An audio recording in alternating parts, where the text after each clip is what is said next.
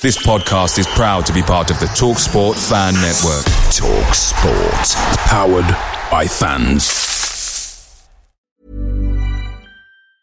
Mom deserves the best, and there's no better place to shop for Mother's Day than Whole Foods Market. They're your destination for unbeatable savings, from premium gifts to show-stopping flowers and irresistible desserts. Start by saving 33% with Prime on all body care and candles. Then get a 15-stem bunch of tulips for just $9.99 each with Prime. Round out Mom's menu with festive rosé, irresistible berry chantilly cake, and more special treats. Come celebrate Mother's Day at Whole Foods Market. The TalkSport Fan Network is proudly supported by McDelivery, bringing you the food you love. McDelivery brings a top-tier lineup of food right to your door. No matter the result, you'll always be winning with McDelivery. Order now on the McDonald's app and you'll get rewards points delivered too. So that ordering today means some tasty rewards for tomorrow. Only via app at participating restaurants. 18 plus. Rewards registration required. Points only on menu items. Delivery fee and terms apply. See mcdonalds.com.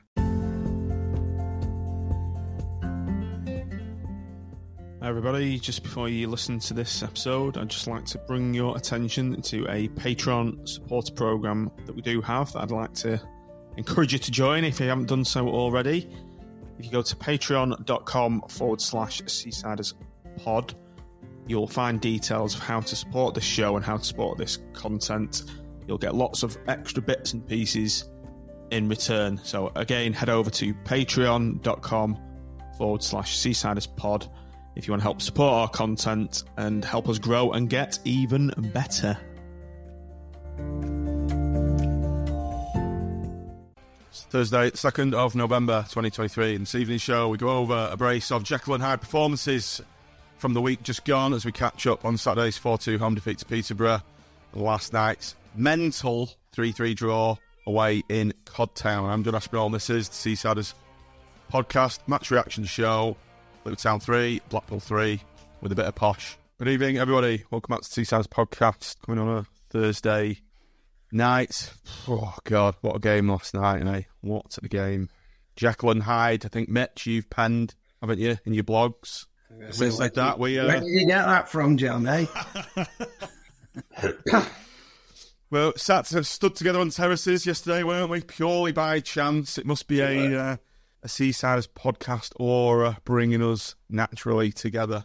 Do you know, it reminded me of those Brat Pack films, you know, so like the 80s Brat Pack with all the legends together in one place. It was just incredible. Even bumped into you outside, Tim, didn't we? Yeah, we did. Yeah. I don't know who's going to be Emilio Estevez and who's going to be Tom Cruise, but we'll leave the audience to decide that. You could be Michael Douglas, Tim. I could well be. As he looks now. I mean, when he looks like in Basic Instinct. Could well be. I won't go there with yours, John. Who's yours, Andy? Sammy Davis Jr.? Yeah, right. Wish they've got Sammy Davis Jr.'s money. Right. So, we've got two games to catch up on. We'll briefly go over Blackpool 2, Peterborough 4, because we've not done one since then. I think we were all given our collective sighs of not again when the team sheets came out. Correct. Yeah, incredibly frustrated. I don't know who you wanted to start. I'll go on, Tim. I think it's a bit of deja vu, wasn't it? It sort of took me back to Oxford and my thoughts then, and it was a thought process that was we go on to. I repeated last night, and I think.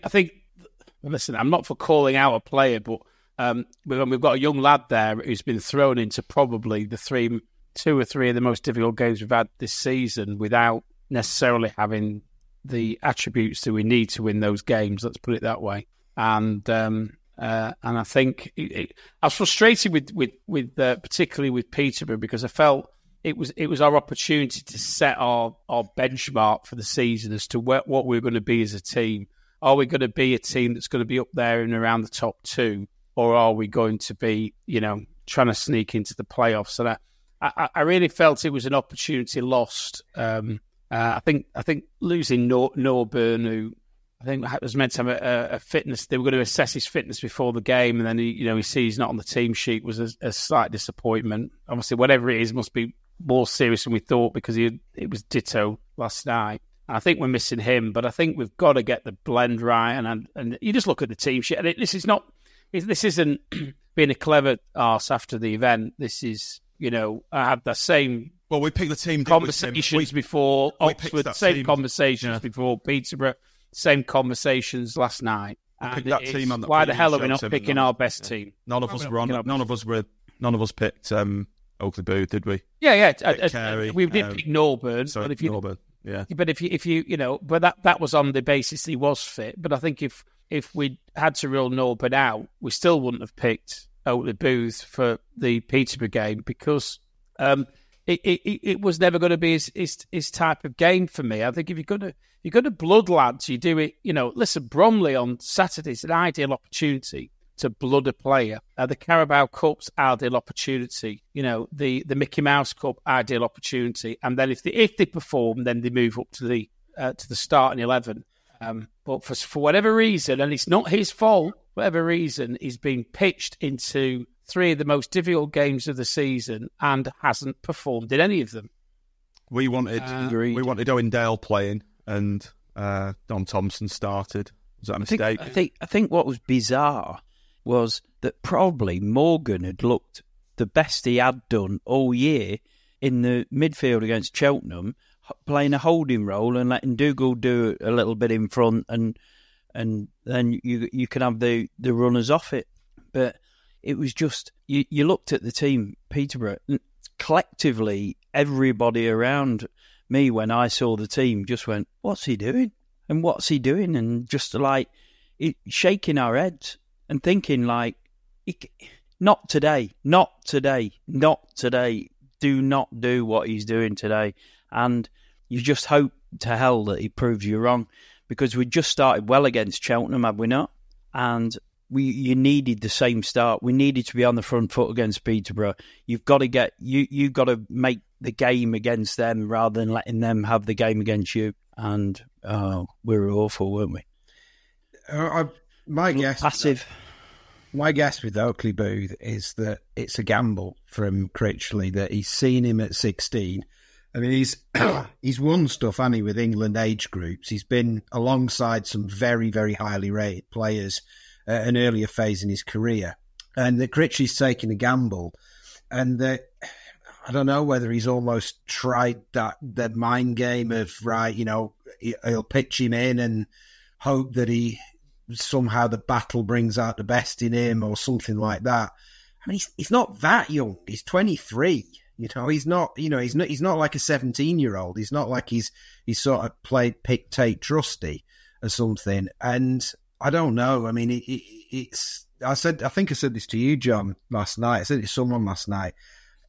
He feels like a rescue mission by Critch. He feels like that Critch has decided that he's the man who can bring out the player that once was there, that's lost its way or whatever. And it's not worked, has it?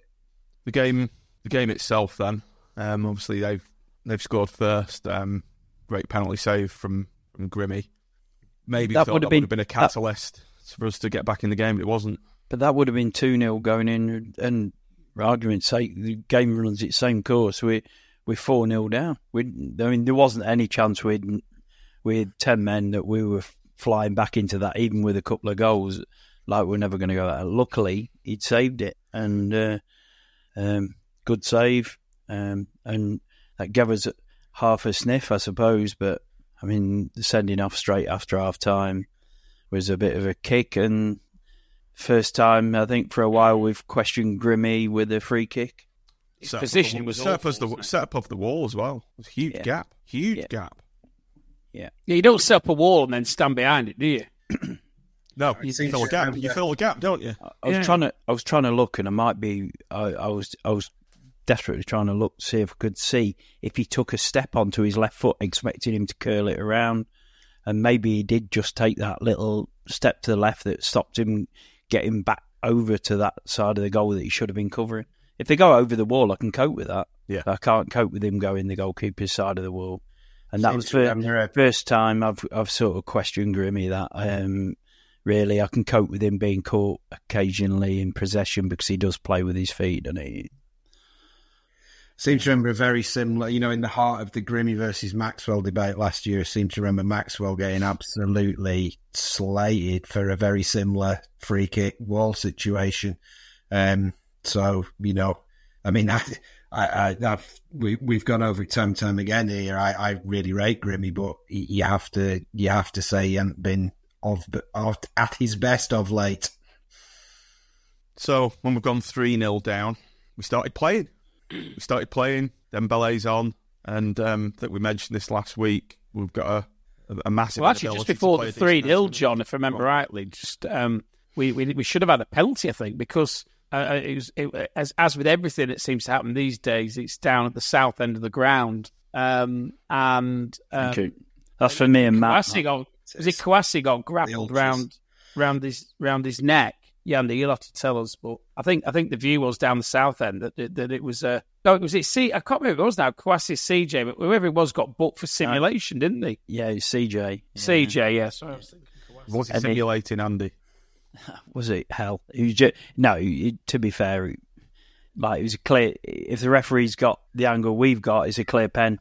But he's not, as he's looking at it from the other side, and the defender's sort of half clever because he's sort of getting his body in the way of the referee. And when defenders put their arm across, the referee's looking from behind, thinking there's nothing going on. I think the attacker's actually making the foul, climbing over the defender almost to try and. But the defender's got their arm out, and when they're strong, the attacker can't get by, and the referee thinks the attacker's made the foul when it's the other way round, really. But we're kind of getting shafted with pens off refs. We've obviously got one to talk about in the game yesterday. I was raging about seeing it on replay now. Well, look, let's concentrate on the Peterborough game first, guys. I think when Dougal obviously got that goal and it's a good cross in and Dougal arrived late, and that's you want to see that from Dougal, and quite arguably Dougal was the best player we had on the day, and he first half was our midfield on his own, it felt like, but he's not. Carey is good in our midfield going forward, right? The problem is with Carey is the going back, and then we'll come to that again later on, I'm sure, with last night. But and I think that's the frustration to people about him. It's not the going forward. Going forward, it looks pretty good to me. He's probably been a bit unlucky, Annie, early on this season that he's missed a few. He's hit the bar a couple of times, and then he gets that goal on Saturday, and you think we're flying. Then the momentum went out the game again, and that frustrates me when the momentum goes when we're on top. Why do you think that was? I just don't know. I think this sort of revert to trying to play instead of just riding the wave. Ride the wave.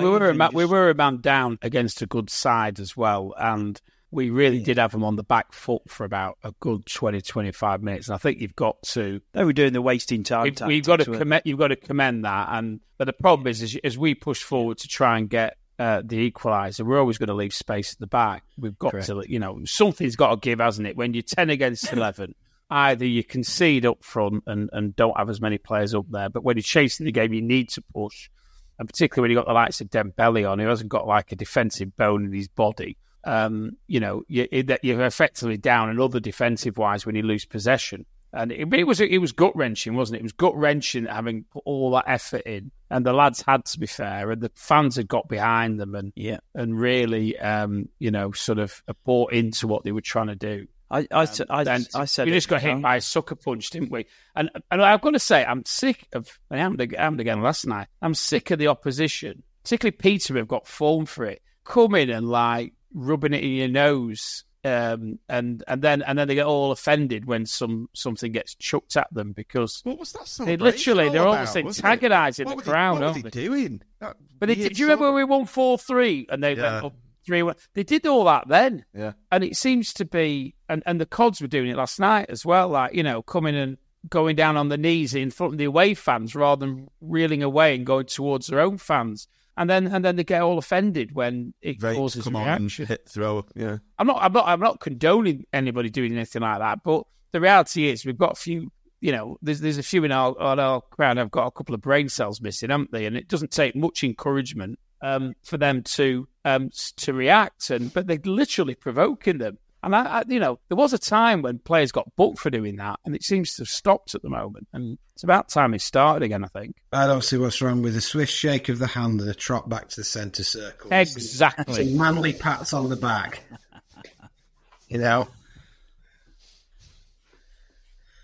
I said at the time on Saturday when we came back, if we were getting anything out of the game, it was more likely to be 4-4 than 3-3. Because we were going to have to throw the kitchen sink at it, and like you said, Tim, it was going to leave gaps at the back. And like you're right, you couldn't fault the players' effort. That's for sure. They put everything in trying to win it or trying to get a draw. And what would a manager then think, having first of all seen the impact of the substitutes at Oxford, and the impact of the substitutes against Peterborough? What would be the logical conclusion you might draw? He'd think, well, Lee Johnson will think that I'm going to pick my best team, so I'll second guess him by picking the team that he doesn't think I'm going to pick. What do you think of that, Mike? And then Mike will go, yes, boss. Yes, boss. And then off they'll go, and Tashin will come out the bingo machine, and off we'll go again. I'm going to play Critchley now, and I'm going to look at that and think that midfield in the first half against Peterborough, that can't possibly go so wrong again. It must go right next game, and let's give it another go. But it's insanity, isn't it, to do the same thing again? I have said in the past, in his defence, I'm attempting a defence. You said we didn't need a voice of reason for this pod, but I'll try. I have said in the past that one of Critchley's strongest assets is that and it's also one of his most frustrating qualities, is that he's willing to give something an extra game. And sometimes it like CJ, the whole world was going, CJ will never play wing back well. That is a ridiculous idea. And actually CJ has played wing back quite well, and that has proven not to be such a ridiculous idea. But sometimes it is a ridiculous idea, and it appears that this was a ridiculous idea. So I don't know if I've actually stuck up for him there or not. It's not worked out then. No, it hasn't worked out. I know. So the main thing for me was we had a back four when we had Casey sent off, and that made a massive difference. Once again, I don't buy this. I don't buy this that it's about shape, right? I don't. I think I think you can go back to Critch first time round, and we played 4 at the back virtually every game. We played 5 about 3 times under him. And we had so many games where we were fitful and unenergetic, and we'd be going, for fuck's sake, why is there no creativity? Why don't we give it a go? Why are we sitting in? I think 5-3-2, 4-4-2, 4-2-3-1, whatever, I think it boils down to when we're on I think Tim nailed it before, is actually when we're on the front foot, we get the best out of the players we've got. When we've got the right players on the pitch to play, and when we play on the front foot, that gets the best out of the players we've got. And when we're on the back foot, then we're weak and we're vulnerable. And I think you could put us out in any number of positions, it's formations, and I don't think we magically become a better football team. It's about, for me, intent and commitment, and giving those 1 or 2 players, your Dembele's or your Careys or Dale or whoever it is, those 1 or 2 players, the head to go and go, get attacking, get playing, get forward, get up. It's encapsulated in CJ. He's bloody awful if he sits deep and plays the sort of fullback role, but he's actually pretty good if he's his main role is to be dynamic. And I think that works I think that holds true no matter what formation we play. Mark disagrees. Buy it. The 5 is horrible. Too often defenders are left looking at one of the well and something goes wrong. I agree, Mark. Andy, we're going to say something? Yeah, just I think that alluding to what you said there, Mitch, is that the ball moves faster when we're playing well. The ball moves. The ball moves, and so often we get stuck because we've got so many defenders over with one attacker running round our 3 centre-backs trying to pass the ball around. And I do get the Critchley thing where he's saying that you have to pass it around to draw them onto you to create space. I do get all that. But in the last 2 games, we've just looked like, at times, we've just handbrakes completely off, and we've just gone to hell with anything, to hell with tactics. Let's just go at them and get at them and just be like whenever we get at them, we play really well and things happen. Whenever we don't get at them, we see what we saw in the first half against Fleetwood. We can look like world beaters for like, and then suddenly we look like a change happens and it just goes like, what are you thinking? I think I turned around to you, Tim, when he made that sub last night, and I was just like, with 10 minutes ago, going like, I couldn't believe why when we're on top? Why when we're on top? I mean, should we move on to Fleetwood then? Anyway, should we move on to it? Right, let's start with the starting 11. That doesn't look very good, does it? I found a new layout. It's not great there. That's the one. There we go. Right, this was it. Grimshaw, 3 centre-halves, Pennington, Ekpiteta, Husband, Ekpiteta in the middle, right wing-back, Hamilton, left wing-back, Dale, Carey Dougal, Oakley Booth in the middle, Kwasi and Rhodes. Tim? Yeah, well, I mean, you drove to the game, didn't you? When did you find out? I found out when I actually got there, because I lost my ticket and had to... Oh, sorry, just before we start, big up the ticket office for sorting out my tickets, because I lost them, got chucked away. So I phoned up the ticket office and they sorted it out with Fleetwood, and I had to go to the Fleetwood ticket office and get them. So well done, ticket office. They're great, the ticket office, to be fair. Sorry, anyway. Go. Yeah, I think I was in Wetherspoons in Fleetwood at the time, because we've been in Cleveland for a couple, and then just nipped up to Wetherspoons before the game, so I wasn't driving. But 2 things that sort of stood out for me. First of all, and I don't want to over-egg it again, but it was the fact that Oakley Booth was in again, thinking, oh my God, does he never learn? And then also I was slightly concerned with the back 3 with Ekpiteta in the middle, because they, again, revisiting any pod in the last 12 months, well, not 12 months, but this season, how many times have we said that Ekpiteta in the middle of that back 3, it's a catastrophe waiting to happen. Very surprised Dembele wasn't in, got to say. I think if I was looking at, if I was trying to put myself in Critch's shoes, I can sort of accept the Ekpiteta, but what I'd have probably done, I'd have either played Morgan, who probably was the one who deserved the shirt in ahead of Oakley Booth, or I'd have even considered, if you're going to play your golden child, I'd have played Connolly alongside Dougal in centre mid, then with Dembele in front in a free role. On the basis, I'd be saying to those two, sit tight, let Dale and Hamilton push forward, but control the defensive third of our midfield. And that protects Ekpiteta as well. There's probably an argument for sticking Connolly centre half, and that is actual... Well, that is his position after all, and he's never played it for us. Yeah. Ever. And maybe even playing the back 4 because it suits Ekpiteta more than... So that would have been... But if you're going to stick with a 3 and you're going to stick with your system, there's 2 options there just screaming out to be considered. One's Connolly if you want to play defensive, but that means that for me that necessitates playing Dembele and releasing him, or you play Morgan and then have Dougal and Carey. Or Dembele, whichever you want, but probably if you're going to play Carey, I would have probably stuck with Morgan, because slightly more fluid midfield than Conley's quite defensive, isn't he? So, but no, and you've also got to bear in mind. I know we diss the Cons, don't we? But they've started playing quite well. They were very unlucky not to beat Barnsley on Saturday. They're at home. It's a windy Wednesday night. Good pitch, to be fair. Thought the pitch looked in excellent condition, and they were always going to come out. They were always going. Listen, without a shadow of a doubt, the game means more to them than us as a derby, if you're going to call it a derby. I don't, but if you're gonna look at it, they're going to be fighting for everything, and you've got to have fighters in there to match them. You've got to have people who are prepared to go toe to toe with them. Did we?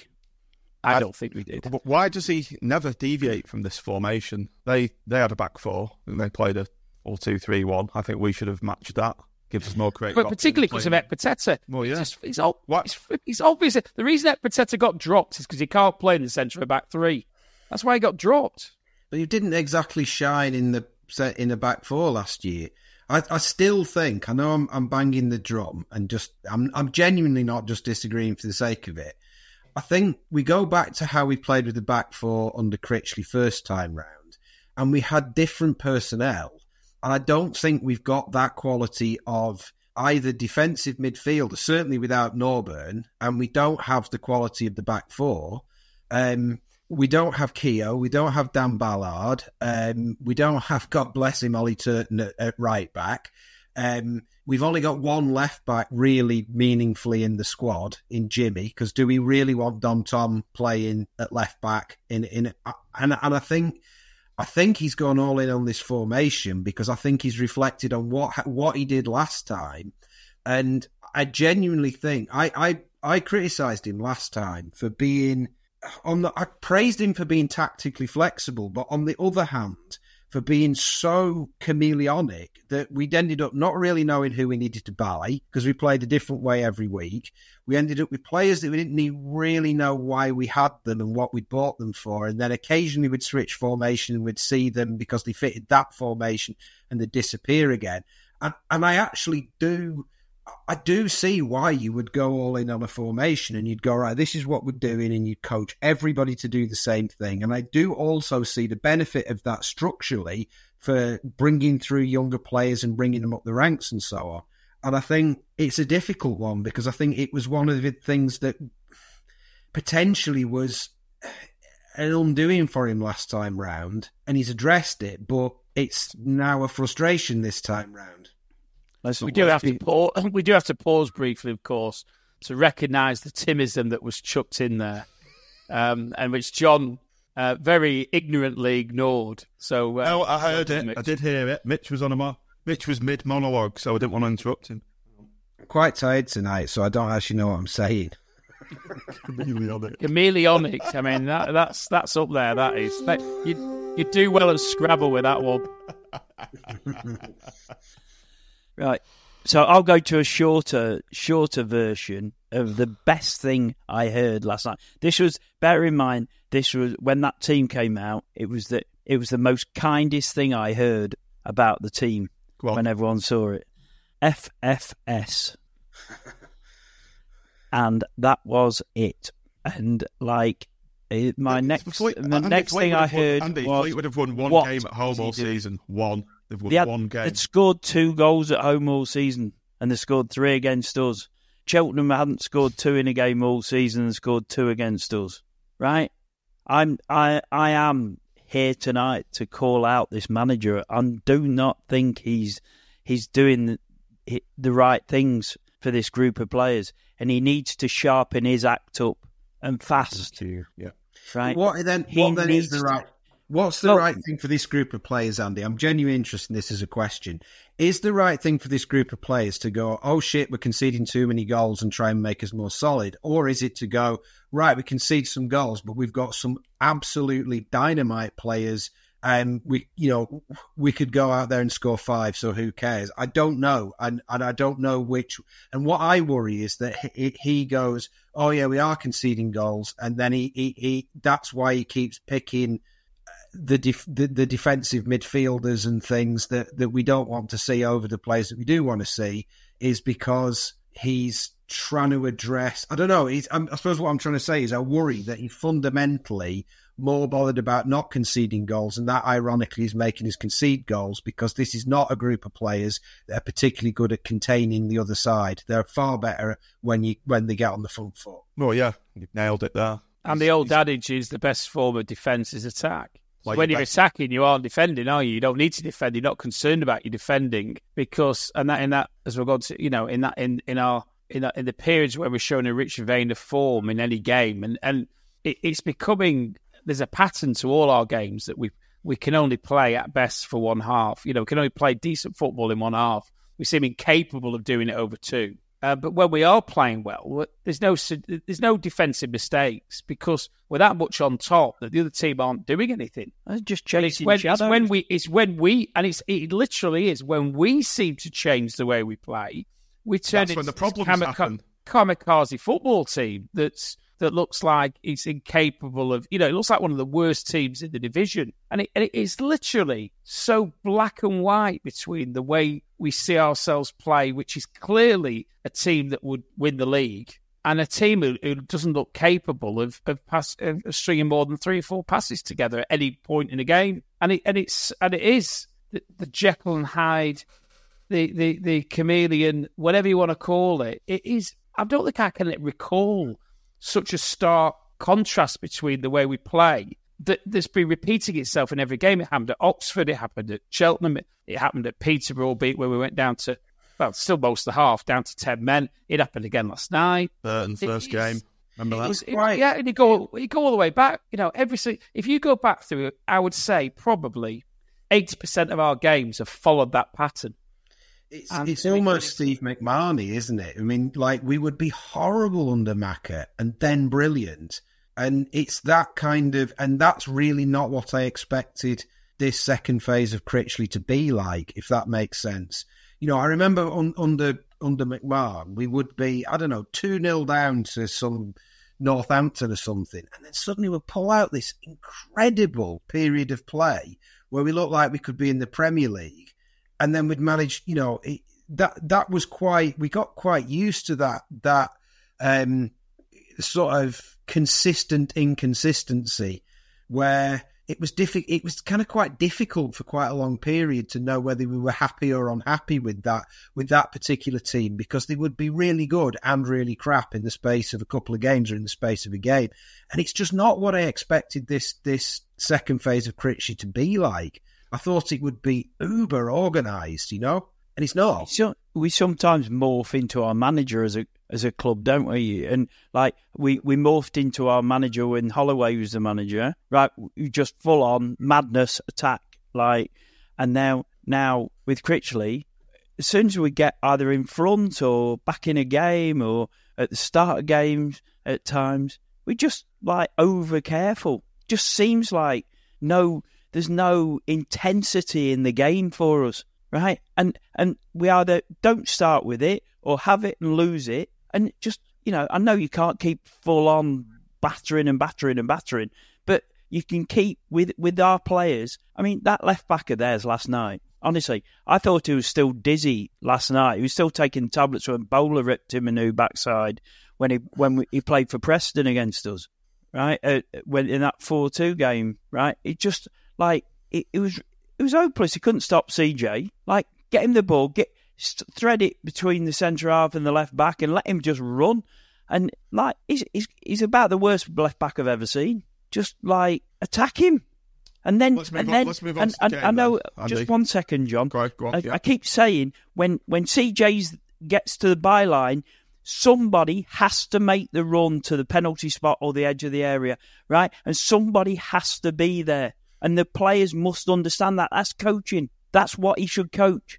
And too many times there's no one there and CJ's not got a ball to play, so he ends up booting it across the 6-yard box and the defender, if the defender's doing the right thing, the defender will clear it. You're 100% spot on with that, John. Andy, sorry. Do you remember, John, I said to you, I'm pretty sure I said to you in the game, look how few players we've got in the box at the end of that move and compare it to the goal Fleetwood scored when they overloaded our box with about 6 or 7 players and scored. And that first half, we were not committing players to the box. There were multiple times CJ or Dale got wide, played a ball in, and it ended up looking like a crap ball, but it actually wasn't a particularly crap ball. It was a ball into the box that could have been dangerous when there was Rhodes and maybe Kouassi in there, and we just hadn't committed anybody. And as you say, Andy, we hadn't got anybody who'd done that sort of diagonal run to the penalty spot for that little cutback that he does. That's spot on.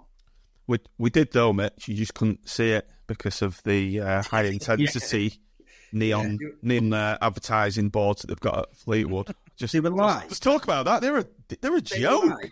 They were like what? I don't know if you've ever been out at night in Bowland, because I live quite near the Forest of Bowland. If you're driving at night, they have the Jeeps that have the stun lights on them, so that they go like poof and turn on the floodlights, and they stun the birds because it's all shooting land up there.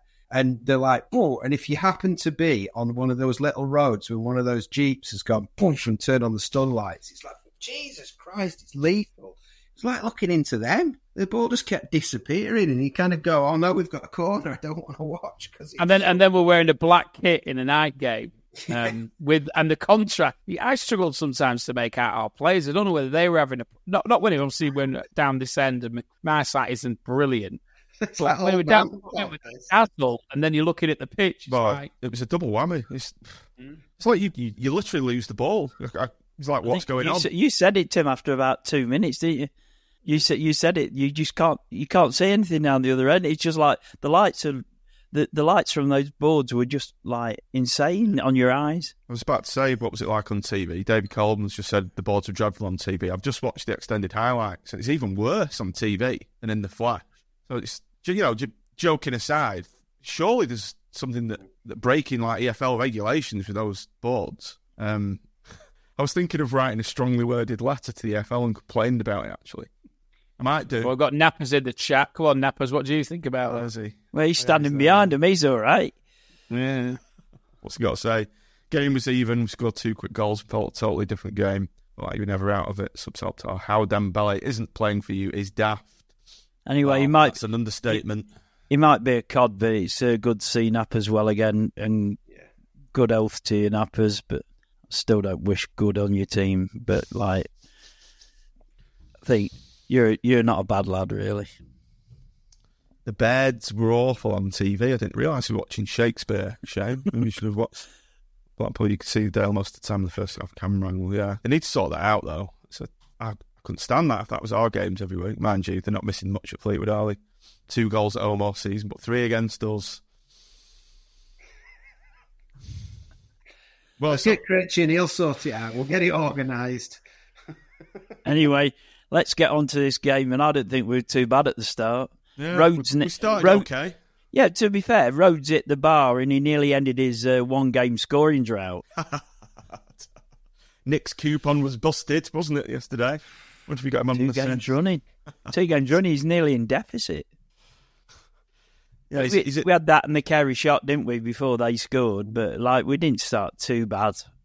But again, you go back to what we were saying about the midfield. Still, even though we're on top, Oakley Booth didn't really do much. It's not like he did anything in that period to think, okay, yeah, that's why you've been picked. You're just on the periphery of the game, wasn't he? And when he got shoved off that ball in a 50-50 and just that was a big moment for me, Andy. It's like you're in there to cover Norburn, and then you're bottling out of a 50-50. Like, get him off. As soon as I saw that, it disgusted me. That in a local derby. Like when the other team's up for it and you get that, you just want. Honestly, that time you could have subbed him for me in that minute and got him. I'm a bit shocked actually. It was 23. I had it in my head. I'm not a bit particularly stat on it, but if you'd asked me how old he was, I'd have said about 20. I didn't realise he was 23. He's almost a seasoned pro, isn't he? Yeah. He's been around the block a bit. He was at Tottenham, I think I'm right in saying. That's where he was kind of the boy of great potential playing in, I think he was the under-16s or the under-17s. I'm sure he's won something with England in an age group, a European or a world age group title. I think I'm right in saying that. He looks like Grant Ward, though, Mitch, as we pointed out yesterday. It's like, you said that to me. I was like, yeah, he does. After the game, we said he looks like Grant Ward's shit evil doppelganger, which might be a bit harsh. But he was at Stoke, so he's got a Stoke and he's not made it there, has he? And Lincoln moves out there. Did he have attitude problems at Lincoln? There's been reports. Yeah, I mean, they, from what I read of what they thought of him, made what we thought about, say, Tyrese John Jules look really tame. Like, they really, really disliked him. They didn't just think he was crap. They seemed to really dislike him. And look, I've already tried to be the voice of reason, and I'm actually going to work against that. I really struggled with him last night, and it was his body language, and it was not. I don't know if it's his natural body language, if he's just one of those people who has a kind of fairly loping gait and a kind of relaxed look to him. But I genuinely struggled. He looked like he was a bit annoyed to be playing, like it was a bit inconvenient. You know, he didn't look up for it, and he didn't look like, look, I will stick up for players all day long. Like I've stuck up for Carey all season, and Carey hasn't always been brilliant, but Carey looks like he's really trying, and sometimes he does look a bit nervous or he looks a bit on edge, but he never looks like he can't be arsed. He never looks like he doesn't really want to be there. And Oakley Booth just sort of loped about, and I was kind of watching him for a few minutes, and it was like he was just sort of dropping into little spaces where he was safe, which is, you know, it's what a lot of people have accused Sonny of, but he hadn't got any of the other side of the game. He didn't try one interesting pass. I can't remember him carrying the ball more than about 2 yards. And he just seemed to, like, be there to trot into a little bit of space and play a 2-yard pass. And it's like, what's the point? Because if you're playing in that role, your job is literally to make it difficult for the opposition so that the attacking players can have the space to play and don't have to worry about defence as much. That's why you're on the pitch in that role. And he just didn't want to play that role. And I really struggled with it. And I think it's a long time since I've really dug a player out on here. And the last one was probably CJ. So hopefully this is the beginning of us, you know, a road to cult status for him. And let's be fair, we don't want to do that. No, we don't want to. None of us want to dig out a player, and especially a young lad and whatever. Is 23? Do we quantify him as young lad? I don't know. No. But he's just he just hasn't got what it takes at this level, or that's on what we've seen so far anyway. But to give him a place in the team ahead of Dembele, he's just all right. We play different positions, but the other thing, there's three players ahead of him for that position. 3. Yeah, you know, because I'll go back to the conversation before. I'd play Connolly in a more defensive role, which means you can push Dougal a bit further forward along with some. And you've got Morgan, who's actually playing the best football he's played since he joined us in the last 3 or 4 weeks in that defensive midfield role, and then dropped, and then gets dropped. So and you're thinking it defies belief. It actually does, and it's actually I'm starting to get quite annoyed with it. You shouldn't get annoyed about a player being picked for the team, but I am starting to get pretty annoyed because it's completely unjustified. Somebody said to me last night that Oakley Booth must have some photos on his phone of Critchley and Cookson Street. Keegan Parker. Oh, aye. Throw those chips. That one where he pulled out the tackle, he then just shoved him over. He pulled out the tackle, the lad went past him, and then shoved him over with 2 open hands, which it wasn't even like, there was no attempt to disguise it. You know, it's like, there's no subtlety to it. It was just like, oh, he's beaten me, I'll shove him over. Like, and I kind of just thought... It's a typical academy player to me, Mitch, that's played as Val Chen just said Oakley Booth won the Under-17 World Cup, was in the same team as Naya Kirby, and I've said about him the better. We loaned from Palace a few years back. So he's a typical example of a pampered academy player for me. I mean, just picking up on Dazzy's point. I was just going to point about Casey. Yeah, let's talk about Casey. Yeah. Well, he's made the point about Casey that Casey was poor or he was getting called out. But what happened with Casey was we sent him out on loan. And he played for 12 months, week in, week out, a team at lower level, and has come back a better player. In many respects, the criticisms of him first time round were justified. So just saying, look at Casey, I don't think works, because Casey, first time round, wasn't good enough to be in the team. And to be fair, Critchley didn't hardly play him. And what we're talking about now is somebody who's in the same position. He needs to get some game time, maybe at a lower level, but maybe he thinks Blackpool's beneath him. I don't know. You know, if he's played in the World Cup at under-17 and he's been at Tottenham and Stoke and whatever, maybe he's thinking, where the hell am I tipping up here? And maybe his attitude's wrong.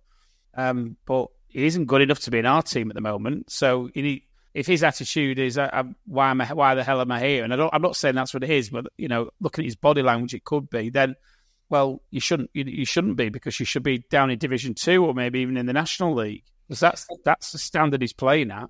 I think there's two things I think that probably have to say for balance is one, if he gets picked again and he comes out and he fights and he plays and he shows us what he can do. That's doesn't deserve it though, does he? He doesn't deserve another chance. Well, maybe he doesn't deserve another chance next week, but maybe, if he works hard, another chance comes around. That's great. I don't want to be in this thing where you just write a player off on the basis of a crap display because, it's hard being a professional footballer, playing in front of thousands of people, watching everything, and every move you make, it is difficult. And two, Critchley has got form for he does not suffer players who are not putting the effort in for long. So he signed Sarkic, and Sarkic became like a mystery man. We saw him about 6 times, and we never saw him again because he obviously was a bit overweight and he was, wasn't really doing what he was told to do. He signed numerous players. He signed MJ Williams. He came in at the door again quite quickly. He signed Kemp and Woodburn. They came in on loan. He obviously didn't like what he saw. He got rid of them quickly. Signed John Jules the last time. Came in 6-7 games. We were all raging about him, and he binned him off fairly quickly. And I think it's probably, as I said before, Critch is.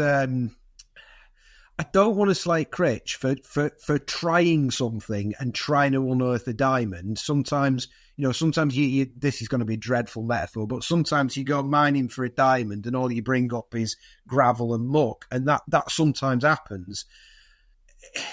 He's made the wrong call. He's surely got the message now that that's not a call he can feasibly make again.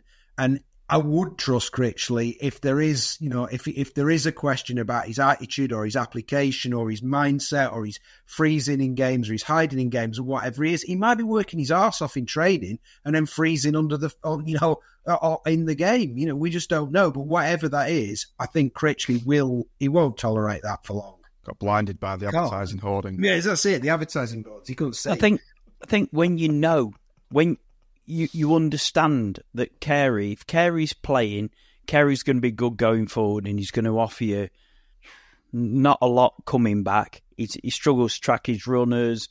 He tries and he tries to get back, but he's not good at it. It's not his job, though, is it? I've heard this a lot, Andy. It's not Carey's job, and but a lot of people digging him out about this. No, he's I'm not digging him out here. Not you personally. I'm just saying there's a lot of chatter about that, and that's there is, and you understand what people are trying to get at when we're playing the way we are.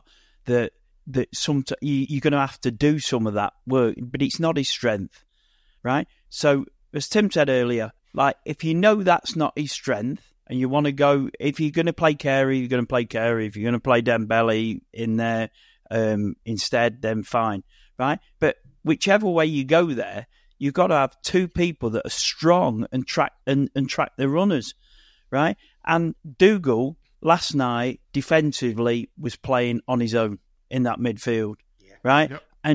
And I think to a man on the terrace or man, woman, child or whatever, you'd feel sorry for Kenny last night. He just looked as though he didn't know which way to turn because he didn't know who to cover, whether to do his own job, whether to be careful about where Carey's run is going to come from, it boils back to the formation again. Though boils back to this formation again. Yeah, it does. Yeah, he's like just 2. We should have 2, a defensive 2 or 2-3-1. And you just think like Critchley's watched enough football, and we're going to come back to this next point.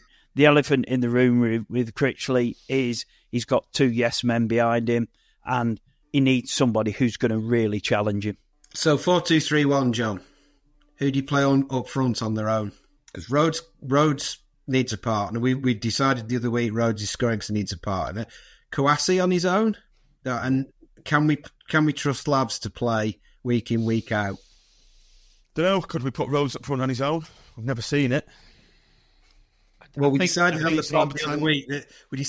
pod the other week. The reason why he's scoring. Well, we don't know though because he never tries anything. He never tries anything. We've never seen anything apart from this formation. Matt, I'm not against the system. What I'm against is the way that it's either S or bust, SH or bust, or we're going to be passive There's there's almost no halfway house, right? And he won't play the system and then try and move the ball quickly. I think, actually, thinking back, the time when we've done it the best, Stevenage, who was struggling a little bit for players at the time, but Stevenage probably was our best that we've probably done it. I don't know. I might be wrong, but no, I think you're right. I think Stevenage and Reading are probably our two best periods in games when we've genuinely dominated for a period. Yeah, but the ball was moving. The ball wasn't slow. Oh, Marv's just been caught in possession. And as soon as Marv went out the team, we started to move the ball quicker, right? And then that's what you're looking for. But he's standing there. He has these players every day. And then how can we, as laymen, look at that and go, we could have told him what was going to happen in that first half before it happened. Let's talk about what happened then. Let's get back on track. The two goals, extremely soft goals to give away, and I know that's a bit of an understatement, really. So, are you ready for bed? That's what Harry Wokes. No, I was just listening. To be fair, I'm listening to some good analysis from the two other guys and quite enjoying it. So I'm quite happy to listen and come back in when I'm ready. Silence, Tim. What have we done? I don't know. Goals, then. Talk about the first two goals. Yeah, well, my view was on the first one. I think, and I think this probably comes back a little bit to the point that the guys were talking about then, which is in relation to not having the right people in those central midfield positions. I felt that Carey let his man go a little bit too easily. And allowed him to, I might be being overly critical, but I thought he was with him, wasn't he? And then he didn't track him.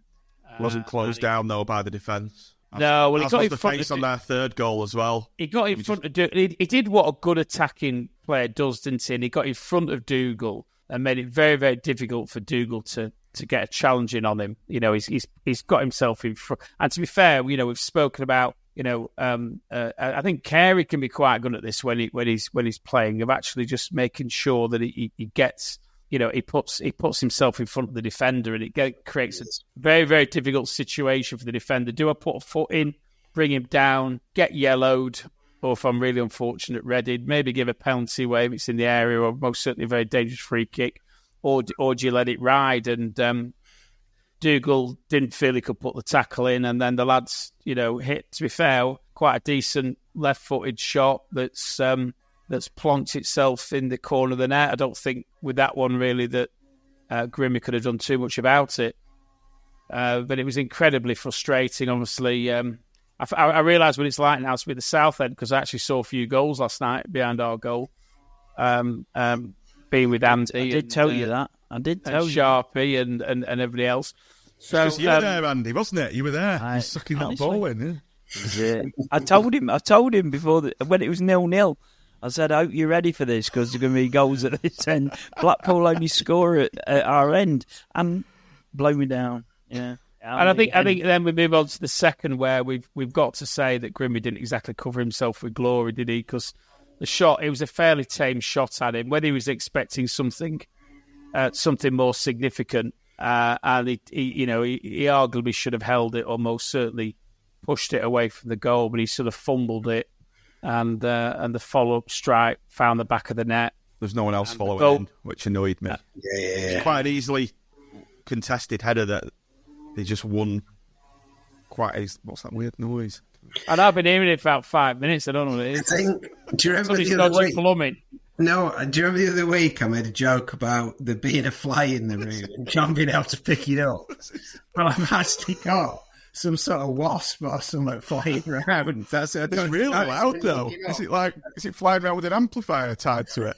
No, it's just flying around. It's like a...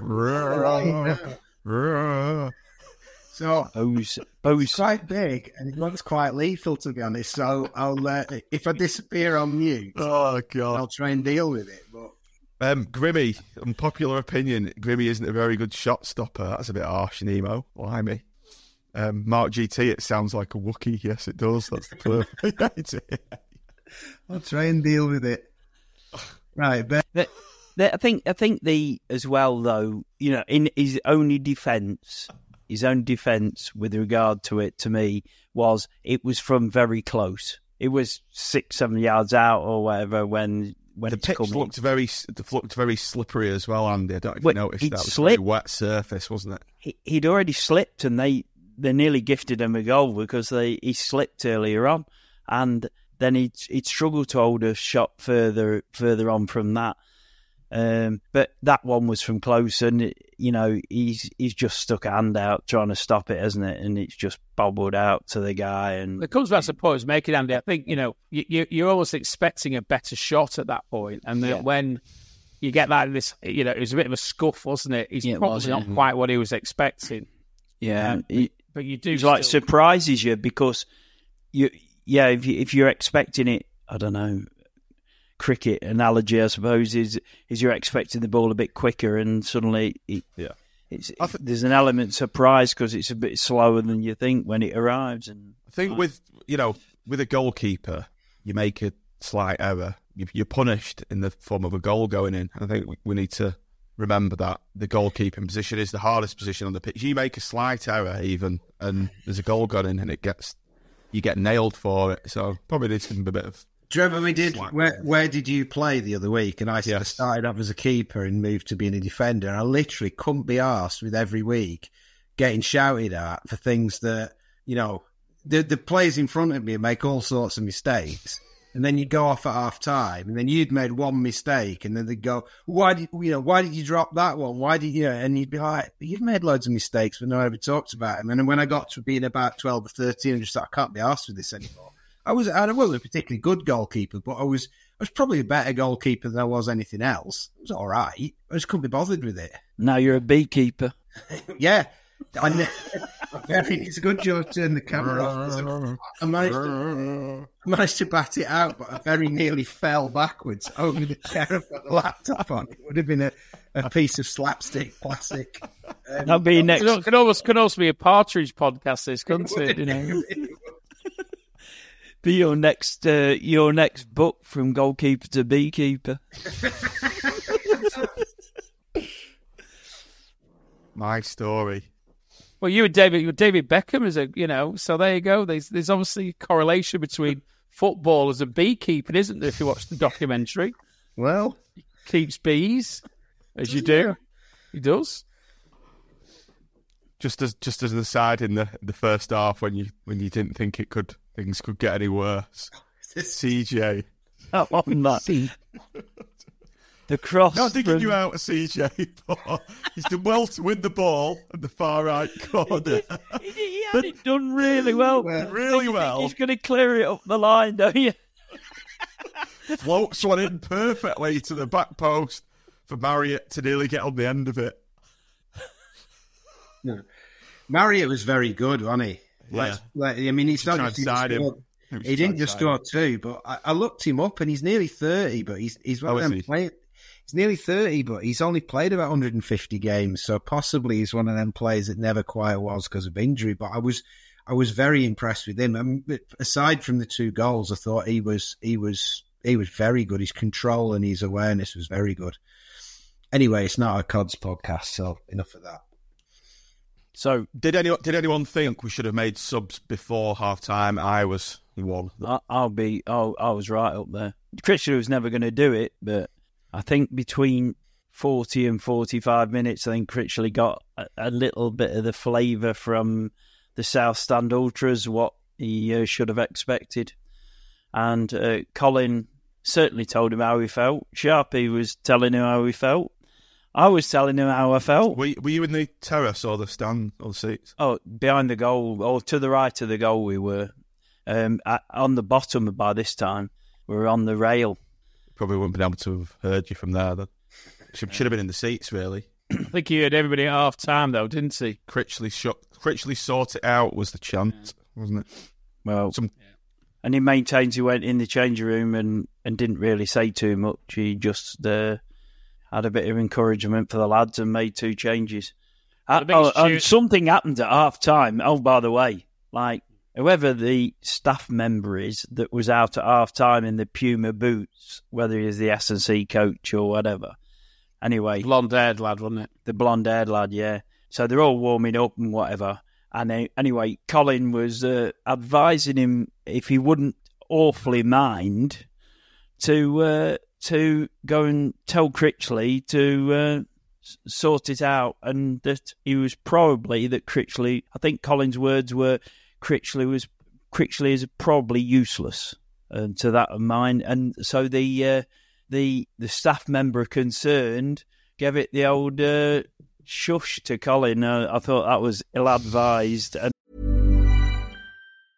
I'm Sandra, and I'm just the professional your small business was looking for. But you didn't hire me because you didn't use LinkedIn Jobs. LinkedIn has professionals you can't find anywhere else, including those who aren't actively looking for a new job, but might be open to the perfect role, like me.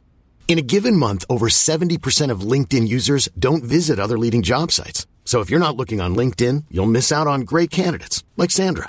Start hiring professionals like a professional. Post your free job on linkedin.com/people today. Picture the scene. All of your mates around, you've got your McNugget share boxes ready to go. Partner this with your team playing champagne football. Perfect. Order McDelivery now on the McDonald's app. There's nothing quite like a McDelivery. At participating restaurants, 18 plus, serving times, delivery fee and terms apply. See mcdonalds.com. I think that might come back to haunt him at some stage in the future. So whoever you are, Mr. Staff Member, you shouldn't have done that. That wasn't red flag. One of the biggest cheers of not the first half and the break combined was when you saw the call being given out to Dembele and Lavery to go back. Brunskill came out. Yeah. They were out training, weren't they? They were out training on the pitch with the rest of them, but those two got beckoned over. And Brunskill came out, fresh from his duties of telling Critchley what a lovely man he was, and yes, Neil, yes, Neil, yes, Neil, and fresh from his absolute duties there.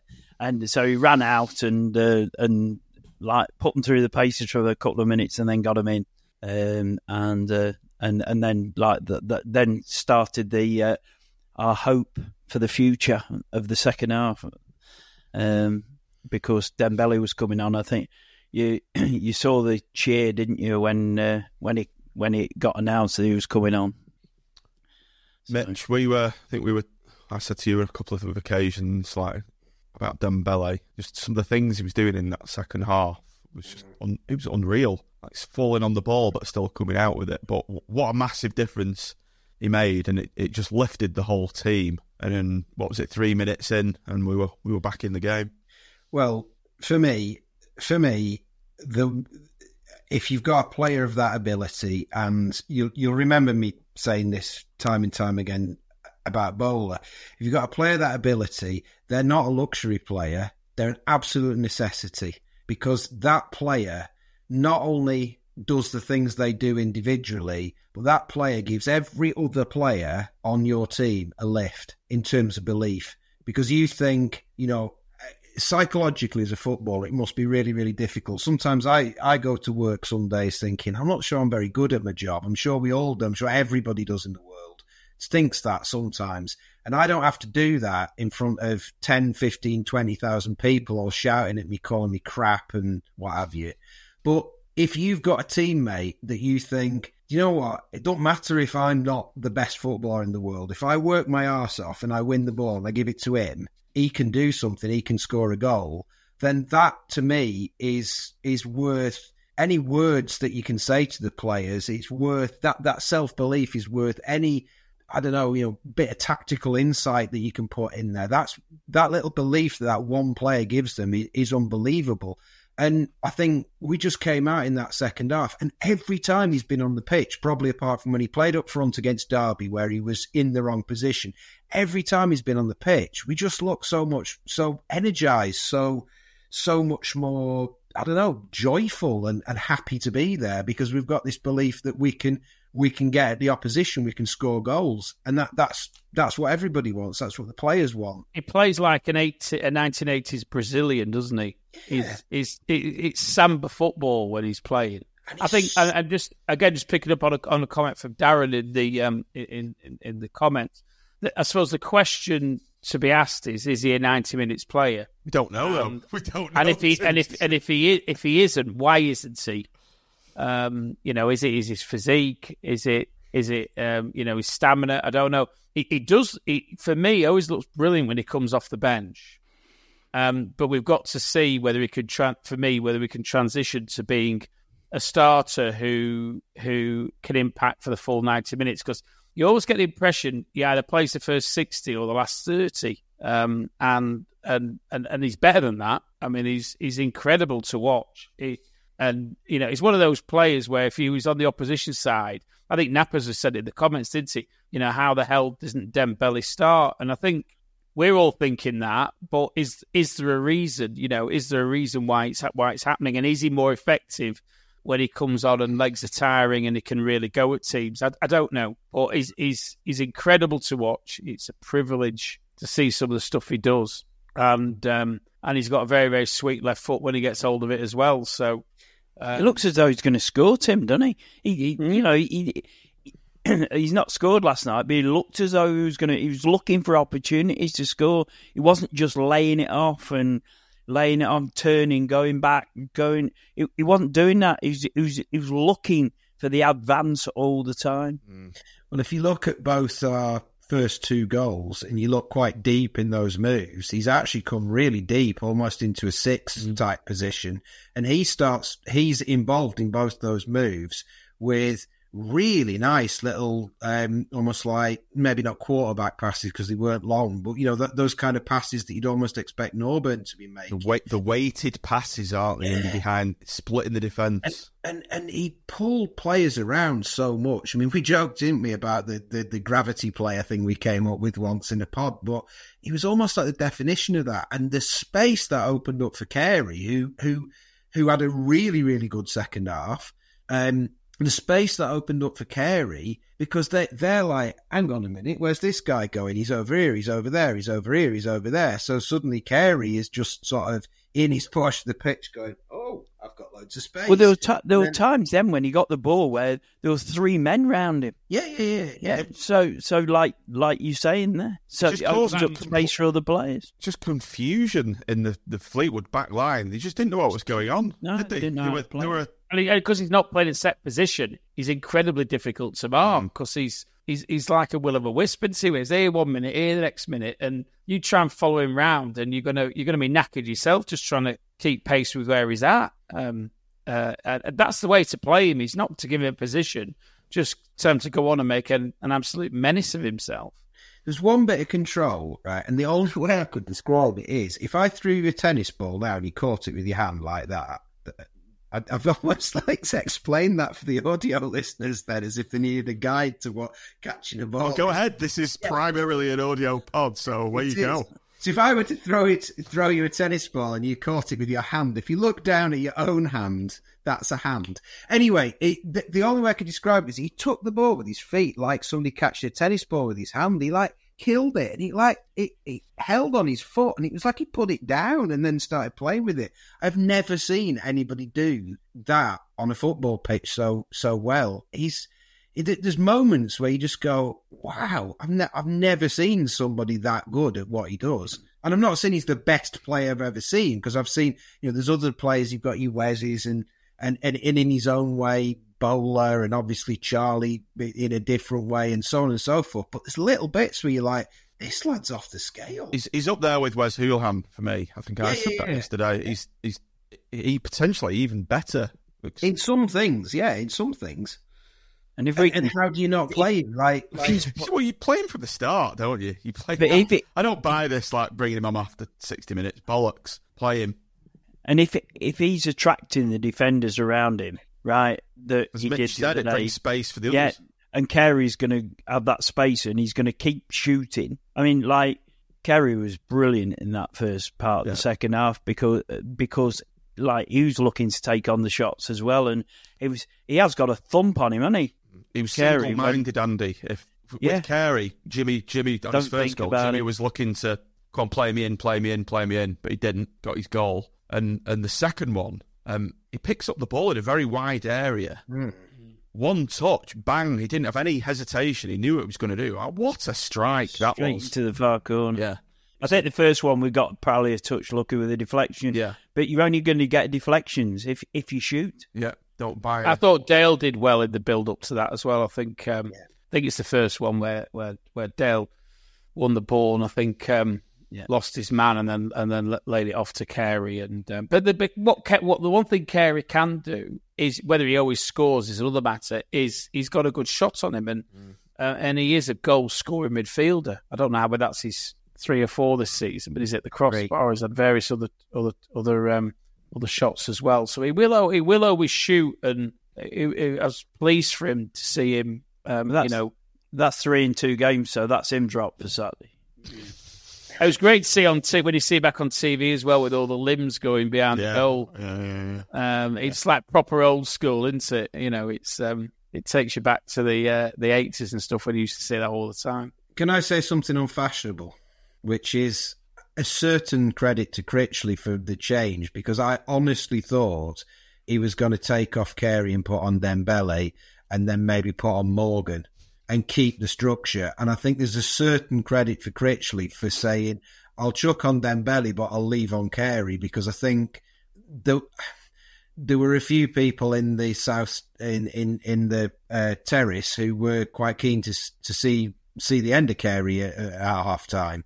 And I think there's a certain credit for him for putting 2. And this goes right back to the Jekyll and Hyde thing we were talking about. And that I think Andy said it, that we're either complete foot to the floor, heavy metal football, or we're like in first gear, cruising. There's no in between. I mean, that's a very impractical midfield, is Carey and Dembele. That's not a midfield that you'd go, oh yeah, I'll pick that. That works. We'd all go, no, that's a ridiculous idea. But actually, it worked bloody brilliantly. Worked brilliantly for about half an hour.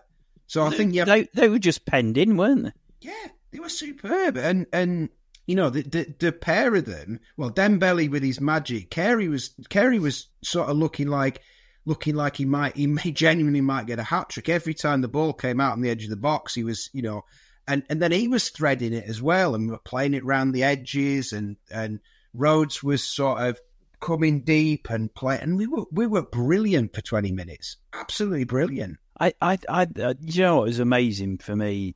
Like, once we got the third, right? I mean, we probably had a spell of a few minutes after that, but then they started to come into the game a little bit. And this is what will spook Critchley into his, let's get negative here and let's get Connolly and Morgan on, right? But actually, I just thought, this is great. This is great. We want them to be back in the game a little bit because we want them to come out. And once they come out, we're just going to hit one pass here and Dembele's going to be away again. And they're going to start giving Dembele a bit of space here. And then suddenly Connolly comes on and Morgan come on. They're not trying to take the sting out of the game. They are trying to hold on to that point, those 3 points. But we weren't all sitting back or whatever. But we hadn't got the threat that we had before. Let's talk about Carey's goal. Lavery's goal first before that. Andy, Tim, good, right in front of me. Lavery, when he was put clear. It was beautiful ball. Still had Jordan. It was John Rose, wasn't it? Yeah. Still had a hell of a lot to do, didn't he? Coming in. He always looks good coming in that left channel to me, Lavery. I think that's his forte, isn't it? When he's sort of, I'm not saying play him out wide on the left, but when he's in that left channel and he's able to drive forward, he looks a really, really good player. And I think before he got injured last season, that's where it was in those channels. I think we saw the best football that he played, and he got some good goals from that. And it was a fantastic run. He was direct. He was positive. He only had one thing on his mind, and he finished it with aplomb, didn't he? And cue wild celebration, pandemonium. Absolute, yeah, proper limbs on the third one. Actually, when you watch the short replay, I don't know who's doing the editing and whether they cut it out because of things being chucked on the pitch. I don't know. But if you noticed, they cut away from the crowd really, really quickly. Yeah, I noticed that. It annoyed me. And it was almost like very amateurish the way it was done. It's probably Sean. We'll blame Sean. Sean must have been playing with the video editor. You wanted to see the limbs, didn't you? Yeah, you want to see the limbs. It gets cut to like. Is it not because that's what goes on that short edit? Is that not what goes on YouTube or wherever? Yeah.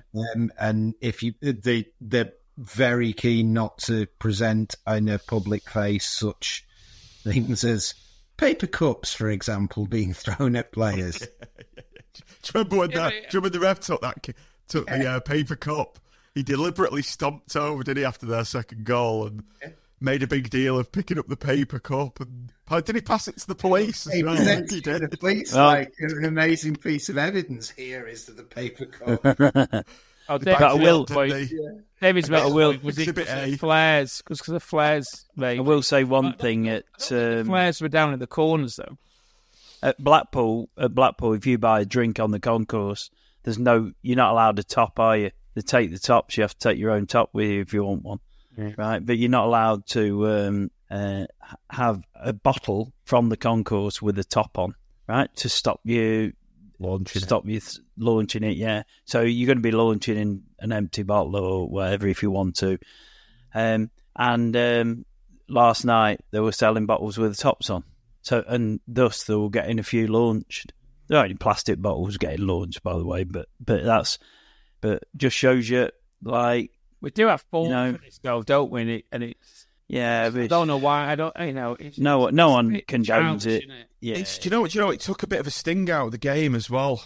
I think when we scored that third, I wanted the game going straight away because we could have got a fourth. It kind of killed a bit of momentum for me. Yeah. We don't help ourselves, do we? Some of our supporters. I mean, they were as bad at the other end, weren't they? I mean, Grimmy stopped the game a couple of times for Grimmy. So there was, within the ground, neither set of fans did themselves any good inside. We'll talk about the outside afterwards, but that's another thing. Yeah. So, 3-2 up. We were the team on the front foot. We looked like we were going to get a fourth. And then Critchley happened. Yeah, and then Critchley happened. Tim, I know you were particularly pissed off about this. I was as well, particularly when I saw Connolly coming on at left wing back. I mean, for me, that just completely shut off the left-hand side pitch as an outlet. And the ball just came to Connolly and he just looked to play back inside. Dale had been having a good game. I think somebody was, I forgot who it was now, said to me that he wondered whether Critchley was concerned about the fact that the tall player who was playing on their right, they were launching the ball across there a bit, and whether Dale was quite big enough to deal with him. But the way you defend is to keep hold of the ball, and Dale's of someone who keeps hold of the ball for us. So, it's his natural side, or is it? Yeah. I would, and then we're bringing a, We know Connolly doesn't work at left wing back. So you've got Dom Thompson. If you're going to replace like for like, you go with Dom Thompson there. Yeah. You don't put this is my point. That's my point, right? Thompson is on the bench. What has? Left wing back. Left wing back. So he's there as a left wing back. There's a specialist left wing back. Connolly's covering right back and the other centre half and the centre half's position. Yeah. And we take Dale off on the left-hand side and put Connolly on. It defies belief to me. So last week he thought Thompson was a better left wing back than Connolly, right? And this week, 10 minutes to go, he decides to do the opposite, and which I think Matt has brought up several times about the lack of effectiveness of Connolly at left wing back. Certainly, if you're going to do anything in that situation, Carey was tiring, wasn't he? Carey was tiring. He should have been taken off. He put an absolute shift in. He was knackered. But if you're going to be Connolly, why not put Connolly in at centre back? Yeah, and put Obi at left back, who is a left back. Yeah, and convert to a 4 rather than a 3. That would make more logical sense. That is, if you want to shore up the back, do that and give Peteta some cover. And play, and get a left back playing left back spot. I think that's a really good shout, Tim. Do whatever, keep a 5, shift to 4, do whatever, but put Hubby out to that side. Yeah, so Hubby actually is fine going forward as well. He's all right going forward. Yeah. He certainly is. Got a few assists. Yeah, he can play anywhere. He can play anywhere, Mitch. He can play anywhere across the 11. Well, he's a total footballer. I think that's a really good shout. I hadn't thought of that, but definitely Carey was tiring. And look, Carey has taken Gary's mantle of I will defend to the death. But I thought, whatever it was, 80, 85 minutes, he was just looking, he was leggy, wasn't he? Yeah, and he played brilliantly for me in that second half. And he was, for all the, I think sometimes fair points that he sometimes looks not certain of what he's doing on the pitch. He looks absolutely certain of what he's doing on the pitch, and he was, chasing into corners. And do you remember the one where he sort of launched the kind of flying slide tackle in the corner, and it was great to see him really playing like central midfield is a very hard position. It's hard on you physically, so it's the natural sub. And I just thought, right, this will be sunny, and I'm not sure. And then I just thought, what? Why is he doing that? I didn't get it at all. I just didn't get it. Having said that, Connolly didn't really do anything wrong. I feel like we're all going, oh no, Connolly came on. No, it wasn't. Wrong, did he? It wasn't that, Matt. It was the lack of impetus it gave us going forward. Yeah. I just think that was what he was. Pointing out that Connolly himself didn't actually do anything wrong. Yeah. In case Callum's watching and going, oh my God, what have you got against me? I don't think he actually put a foot wrong while he was on the pitch. I totally take the point that he takes away the left flank and all that. I think that's totally fair. But then it came round to the 89th minute or 90th minute, didn't it? And we're going forward.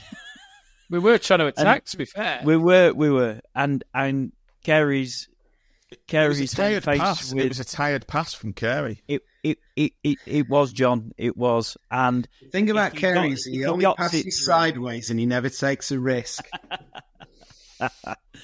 So I mean, Dembele was through. If he threads that through, he's through. What? Right? But he played it. It was a tired pass, and he played it too close to the defender. The defender intercepts. And plays Marriott, and then it's not closed down by Ekpiteta and Pennington. It's all three of them. If you look, yeah. It was like they were saying, "Go on, then. You're not going to score from it. You're not going to score from it. We're happy for you to shoot from there. Go on, then." Right, straight in the That was a great shot, though, wasn't it? It was a great shot. Yeah. It was like they were encouraging him to shoot. Yeah. Like, for God's sake. Do you want to have a look at the momentum graph? Have a look at that. That's the second half. Look at that second half. That tiny little upward graph. That's it. Is that Nappers in the middle? That little pinprick at the end was the goal. But that shows you how much we dominated that second half, and it was sickening.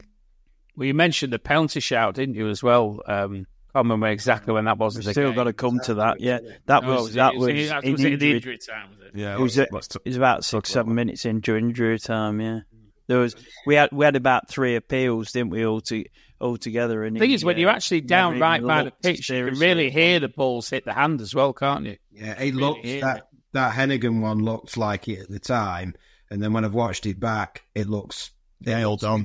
Nailed on. Dives and stops the ball.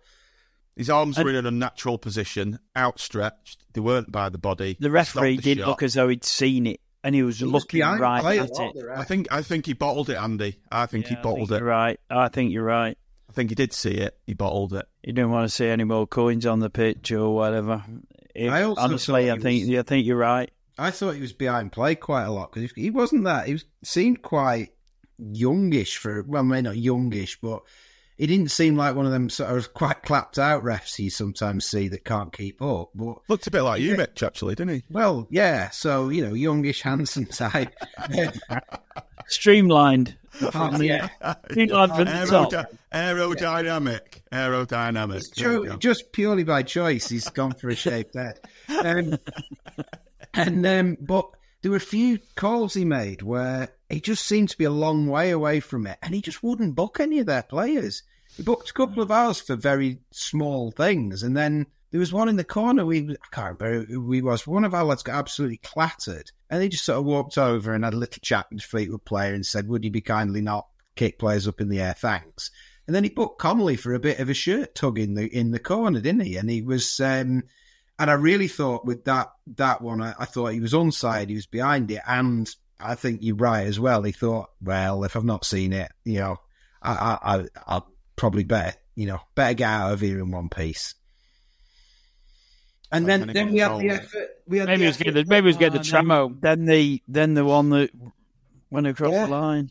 Pennington, Twice. It was a really good save, the first one, and then Pennington followed up and stabbed off the line. I mean, from our viewpoint, though, Mitch, you couldn't really see anything. No, you can't see anything. You're leaning over, and Eddie said to me, I didn't see any of the goals, even though I saw the ball going there. Eddie wanted to go home at half-time as well. Yeah, he did, didn't he? To be fair, John, that stands pretty good for the Northwest Counties, to be honest. I enjoyed that stand, I've got to say. But Eddie's eyes were shining, though, when we went 3-2 up, because I said to him, glad you come now, and he was like, his eyes were just like, it was brilliant to see. It reminded me of, if you went back to the old 80s games, that when you went to like Rochdale away, or Wigan Colchester, it reminds me of their terrace behind the goal, like about 4 steps. And the best ever was Crewe, because when people were stood up on the railings, you literally couldn't see the pitch. So I remember going there on New Year's Day. We won 2-0 when Paul Stewart was playing, and all the lads were hanging off what was then the barriers that kept you off the pitch, and you literally couldn't see the game at all. I got a chance because there was no proper terrace. So it reminded me very much of that, but in a what I would call a fairly nostalgic way. I quite enjoyed it. So a quick look at match stats then. Just to the other one, that one. We're not all on there. Oh well, I need to readjust my. Is that one for if you've got? Well, yes. You'll have to move over, Andy. Sorry, I'm gonna. But the key thing I wanted to point out, best part of the broadcast, maybe off it. 30 shots, 7 on target.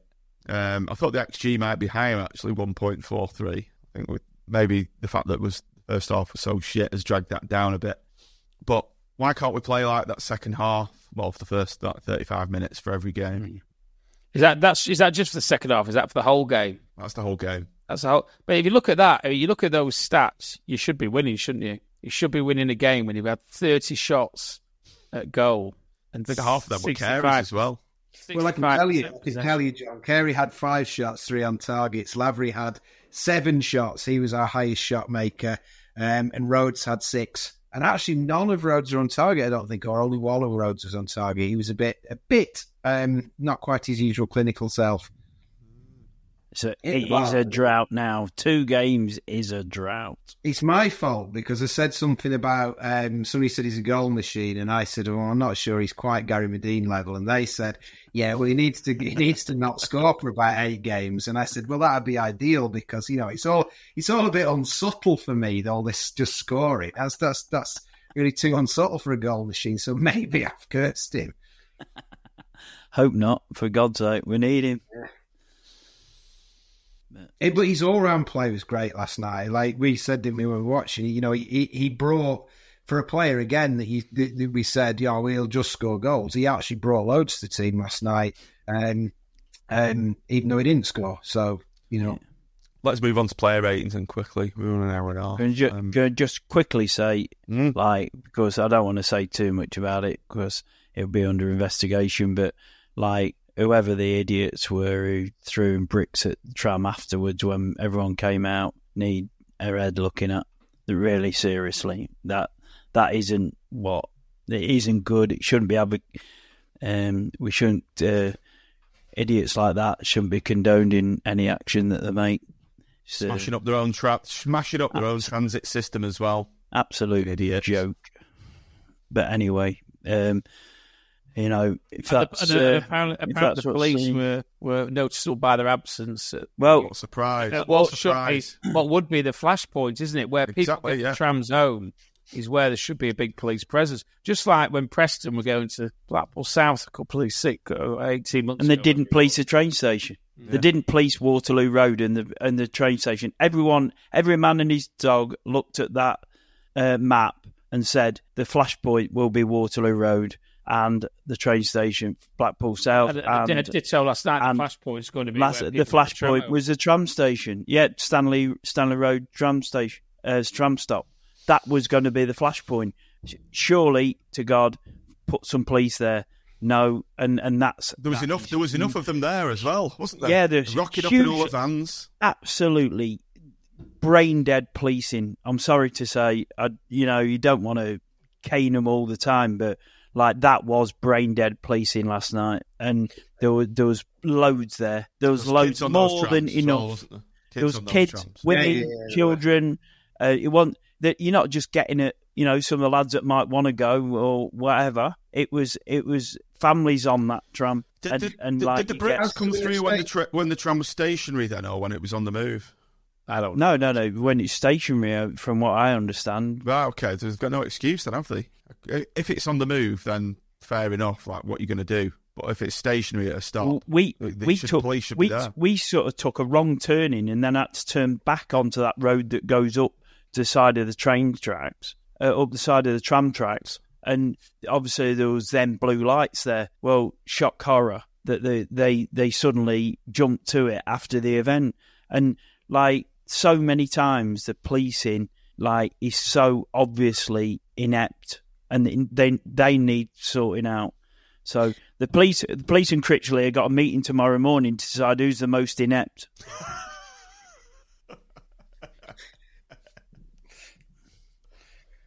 And then we'll see Tash and Oakley Boole stood at the tram stop. Not very much next.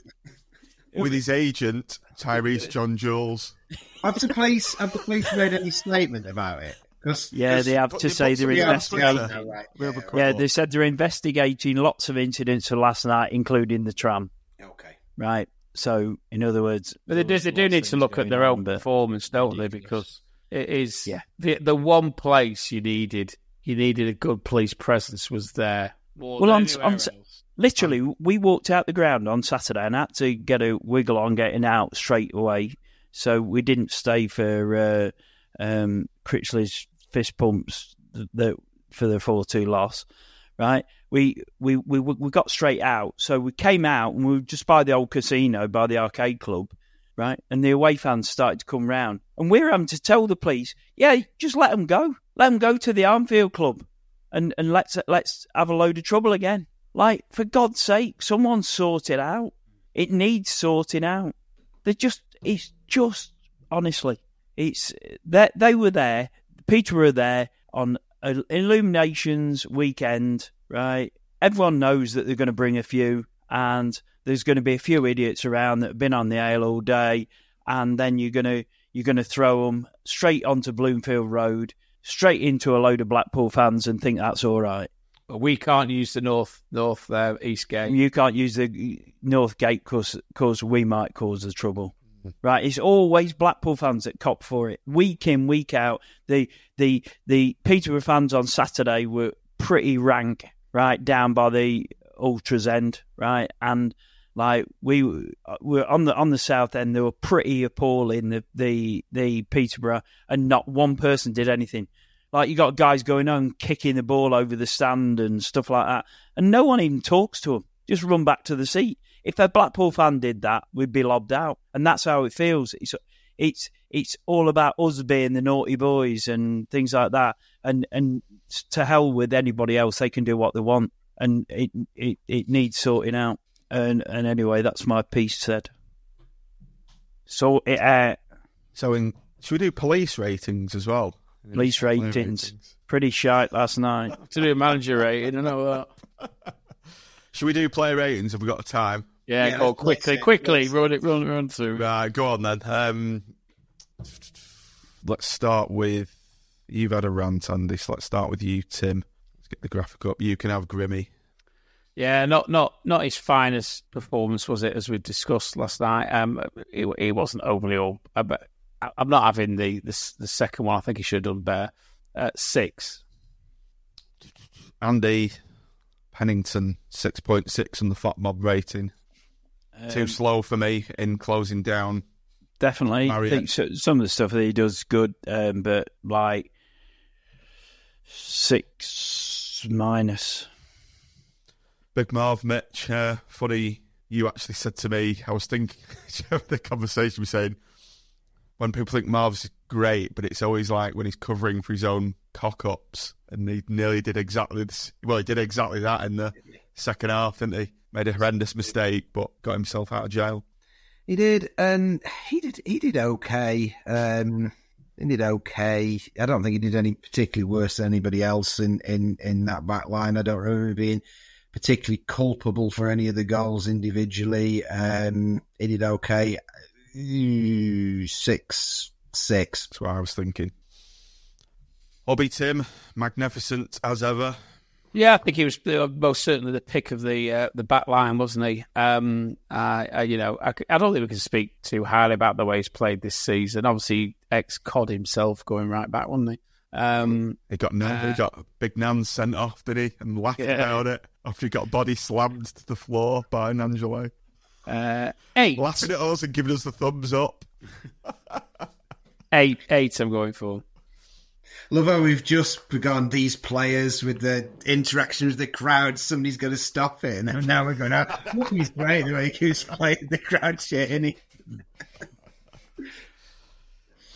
That's Mackenzie. I'll be at a poor first half. Well, do you think they all did, Daz, to be fair? CJ Hamilton, Andy, gets an 8.2 there. I think that's a bit generous, personally. Yeah, I think so. It's the struggle I had last night was he had the beating of the fullback, but I don't think we gave him that many options either. Do you remember the chop? Do you remember the chop? He's trying to cut it back, to be fair, isn't he? Do you remember the Ronaldo chop he did? Yeah. The Ronaldo chop on the cross. That's some abiding memories from last night. I can't even knock him down for his cross into our box. I can't. That's a plus point because it was a great cross. It was a great cross. Unfortunately, in the wrong game. Yeah. And I think. Look, he did okay, but I've seen him do better. 7+. I'm going to engineer this. Tim gets Oakley Booth. No, maybe not. Mitch or more balance, so you could have Oakley Booth. Yeah. He's got very good passing statistics. 94.6 accurate passes or something. Very, very good because he passed it to you. Look, I've already said what I think. That I really struggled to see what he actually added to our team. Was he directly responsible for any of the goals? Did he score an own goal? Did he punch somebody on his own team? No. So I suppose I can't go too low. Oh, I mean, we don't normally go that low. I think you have to. 4-. What's everyone's thinking? I'm thinking 4. I'm thinking 4. I would have given him a 4, to be honest. What are you thinking, Tim? You'd have to do something. Let's do an aggregate. I was looking slightly lower. What were you thinking, Tim? 3. Yeah, I'd go. On that basis, then. Mitch was thinking 3, but thought I can't really justify going that low. 4-. 3+ it is. Whatever. That's the worst. That's the worst we've given all season, and there's a reason for that. Bailing out of a challenge was -6 points. Yeah. Sir Kenneth of Dougal, Tim. I thought he was the best of a bad bunch in the first half, and continued to play pretty well in the second. I wouldn't say it was his best game, but he's proving incredibly consistent this season. And probably maybe League One's his level. He's a very, very good player this level. 8+. Okay, Sonny all action Carey, Andy. Has he given him a load of credit for 2 goals, and influencing the play going forward. I have to mark him down for the wayward pass that led to their 3rd goal. Come on! It wasn't a wayward pass. It was an attempted through ball. You could blame the manager for not taking him off. It was. It just wasn't. It was his ball. Yes, and he was tired. It was, but it wasn't like passing it across your own box or across your own. Like you've got to mark him down for that. He has to be. But on the main, it was good last night, and you've probably seen, certainly going forward, you saw the best of him last night. So I will give him an 8+. Just going back as well, something Sinister's made the point. Do you notice how Kenny, ultra professional, made sure he got booked with a really just so he misses Bromley and doesn't miss a league game. He's going to miss Saturday, but believe so. Tactical booking. So I've cancelled my hotel for Wembley on the back of that. Well, for the FA Cup final you're talking about. Correct. Yeah. Oh, it's the FA Cup semi-final now. Oh yeah, I'd have gone for both. Bloody Dougal missing out at Bromley, eh? Where were we? Who's Owen Dale? Who's up next? I've lost my train of thought. I think it's Dale's. Yeah. Do you know, Mitch, just as a quick aside, doesn't it feel weird when you hear people shouting, "Go on, Owen"? It doesn't. I refuse to say it. It's like, "Go on, Owen." It's got to be Dale for me. He was good though, and he probably alongside Dougal first half. He was the one bit of endeavour. He was trying. He was picking the ball up. He's running inside. He was trying going outside. He was putting. I just thought I thought he did okay first half as well, and I think generally had a decent game for me again. So if Carey's an 8.5, then Dale is. What? Excuse me. Sorry, what is this I've done it again. Madness you are speaking. Yellow card. This is Blasphemy. Hang on. 2 strikes. Third one, I get banished to the other podcast. He is a 8-. Thought he had a good game. Yeah, agree with that. You could have Jordan Rhodes, Tim, an assist for Lavery's goal, wasn't it? Hit the bar. And I think you always get value for money with Jordan. Yes, he hasn't scored the last 2 games, but he's played his part. He's set up what should have been the winning goal, and was generally busy. 7+. That's fair. Killian, Anonymous, Kouassi, Andy. Not his best game for us by a long stretch, and just wasn't wrong the game at all, was it? Wrong game against them. 5. I think we've had 2 subs coming on at half time. I think it's only fair to rate them. So, yeah, Mitch, you can start with Karamoko Dembele. What's the difference? What a player! I've done the monologue, haven't I? Fantastic. Probably I'm gonna. I feel like giving him a 9 because it just thought. That's what I'm thinking. I was thinking 9+. Yeah, I think 9 because I don't know whether he personally made an incisive contribution such as an incredible assist or goal, but his all-round stuff. I've just made up that rule. That's that. But I'd go with 9. It was just what came to my head. 9+. I wouldn't argue too much, but 9. I'm going to go. I'm just waffling now. He was very good. No Dembele, no party. If David Coleman wants a 9+, I'll give him a 9+ because David Coleman is a gentleman. He's a nice chap, isn't he? He's a lovely man. And David, yes, this is a record, 1 hour, 52 minutes. And Tim's not talked that much. I know. Yeah. I've been quite enjoying doing the listening tonight, actually. We haven't even had a fielding monologue, have we? No rant tonight. You might have got one last night. I've been bubbling mine up all day. A Gricey gripe. Love it. More of those on the way. Gricey gripe, a Mitch monologue, a fielding. Fatwa. Come on, Tim. Fill in the blanks. Faux pas. Right, Tim, you can have Shane Lavery again, another player that made a huge difference. Yeah, I thought he brought energy. Listen, I'm Kouassi's. I like Kouassi, but it wasn't his game last night. I thought Shane was superb when he came on. Energy, drive, positivity. I'm going to go a 9 with him as well. Yeah, he had that. He deserved it.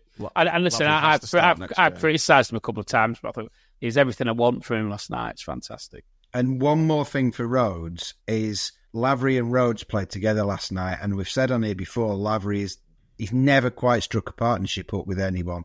And those two look, and that's another thing for me of Rhodes, is he just looks like he can play with almost anybody. He will. He's just so clever, the way he moves, the way he watches, the way he reads and processes the play, that he actually, with Kouassi, he's had some great games with Kouassi, but with Lavery, he just sort of weighs him up. I think he's absolutely top class in that respect. I think Labs can really benefit from playing with Rhodes, because I think if Labs can finally click with somebody else, I still think there's quite a few goals in Labs this season. It better be at my 50-1. Just needs a couple of hat-tricks very quick. We are, Tim. We are going to do a manager rating. I think everyone's chomping at the bit for this. Manager rating. Andy, where you go? Oh, don't get me started. Jesus Christ. Let's have a little comment and a score. It's not going to be a little comment. The end was my first word. Let's have a gricey gripe. Like Critchley, listen up. You need to sort yourself out, fella. It's not good enough, and it's not good enough for the manager. And it started from the team that he started with. It wasn't good. It was Saturday. It wasn't good today. So, I'll drive him all the way to a 3. And he made the subs at half time. But in all seriousness, fellas, any of us could have stood there at half time and made those changes. Any of us. So I obvious, don't think weren't they? They were so obvious. It was right. And I stand by my comments before. Right, Critchley needs to get rid of one of his yes men and get somebody in. I don't think Brunskill's a yes man. I think Brunskill just shrugs and goes, I don't know. No, Maybe they need to borrow TC's iPad. Garrett is his right hand man, really, isn't he? Brunskill came in after McCall left and stuff. But Critchley looked a better fit with Calderwood or McCall there, and it needs sorting out. And whoever's there at the club, if they bother to listen to this or whatever, I'm sure they probably don't. But sort it out, because Critchley needs somebody who's going to think. I mean, all of us could have looked at that team before he picked it on Saturday and last night. And told him what was going to happen. It's it's a little bit like if you and you go into this when you talk about boardrooms, and when Carl used to say we've got a great boardroom because we do everything I say and nobody else just agrees with me. Do you remember? But a strong boardroom isn't one where everybody agrees. A strong boardroom, I've been in boardroom.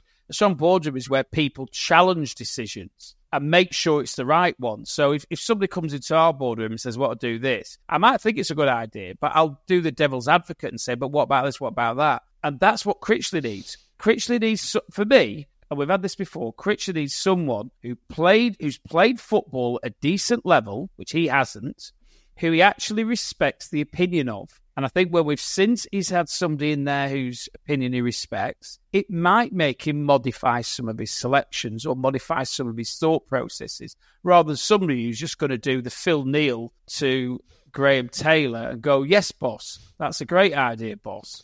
You don't want that. You want somebody to say, "Well, what about this? What about that? Have you thought about that?" That's what you want. And I don't get the impression he's getting that. He might be, but it doesn't come across that way. And that's what we're missing. That for me is the golden nugget of what will decide where we are this season. If we're going to go anywhere, we need somebody who's not going to go, "Yes, boss." And if it's one of the existing staff, great. If it's not, somebody's going to say, "Yeah, but what about? Have you thought about this? Have you thought about the fact that when we tried that last time, it didn't work?"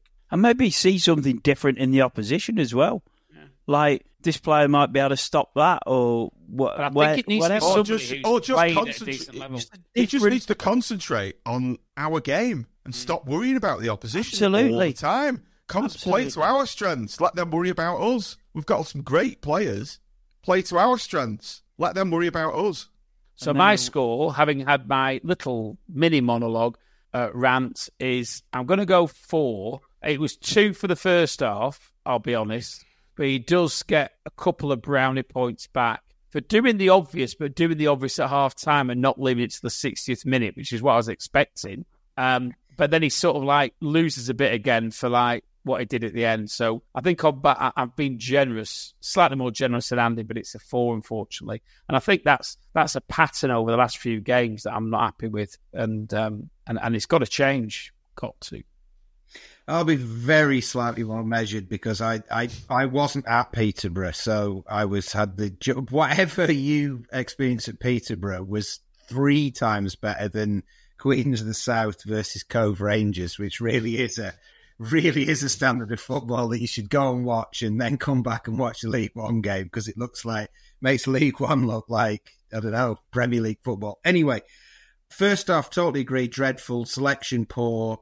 I think, like I said before, I think he didn't do just the obvious at halftime. I think actually he deserves credit for leaving the 2 sort of creative, forward-thinking midfielders on. So, and I think you can maybe overstate a little bit the end of the game.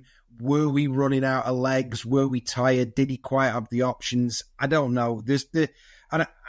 You can always make the wrong substitution. And if Carey's pass is a yard wide, Dembele gets in, scores, 4-2, tactical masterclass, we all go home and go, wow, he pulled that one out of the bag. It's fantastic. Such a fine margins. So after saying I'm going to be more measured, I'm going to agree with Tim and give him a 4.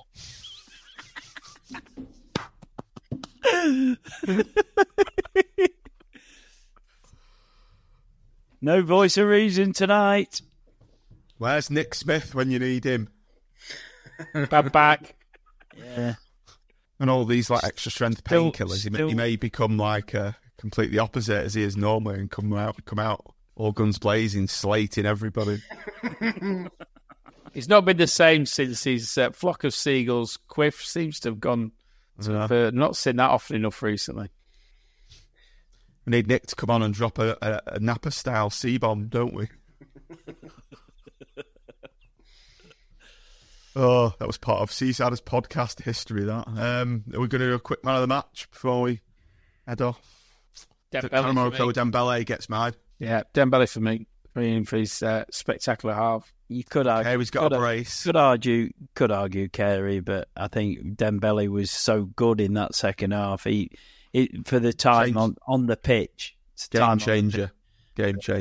You could I wouldn't have any issue if you picked Carey, but there you go.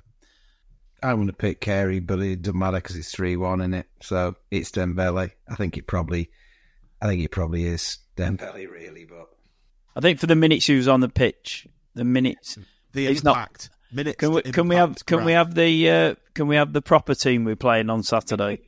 You see, he took that away quite quickly. I think he probably realised. Yeah. Right, we've got Burton at home. Away, sorry. No, we haven't. Not Burton. Oh, Bromley. Away. Don't ask us. I was using an old banner. Banner and just... Damn, did you spot it? Yeah, He's like the son of Carey. He's played too long. He should have been hooked after an hour and a half. Yeah, that was my tired pass.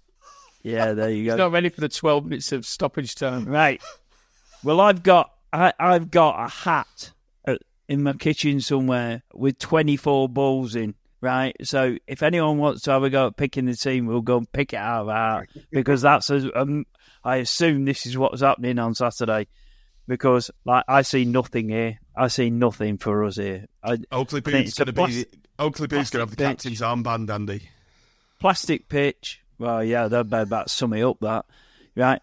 Plastic pitch on against TV. a team who are flying in their league at the minute, right? Where we probably need to put our best team out, and we won't. And I see nothing. I think we might get close to doing it. I think. Close to doing what, Tim? Close to doing what? Close to doing what? I think he'll play a stronger team than we think he's going to play. It'll be the reverse. Whatever it is with Critchley, it'll be the reverse of what you think.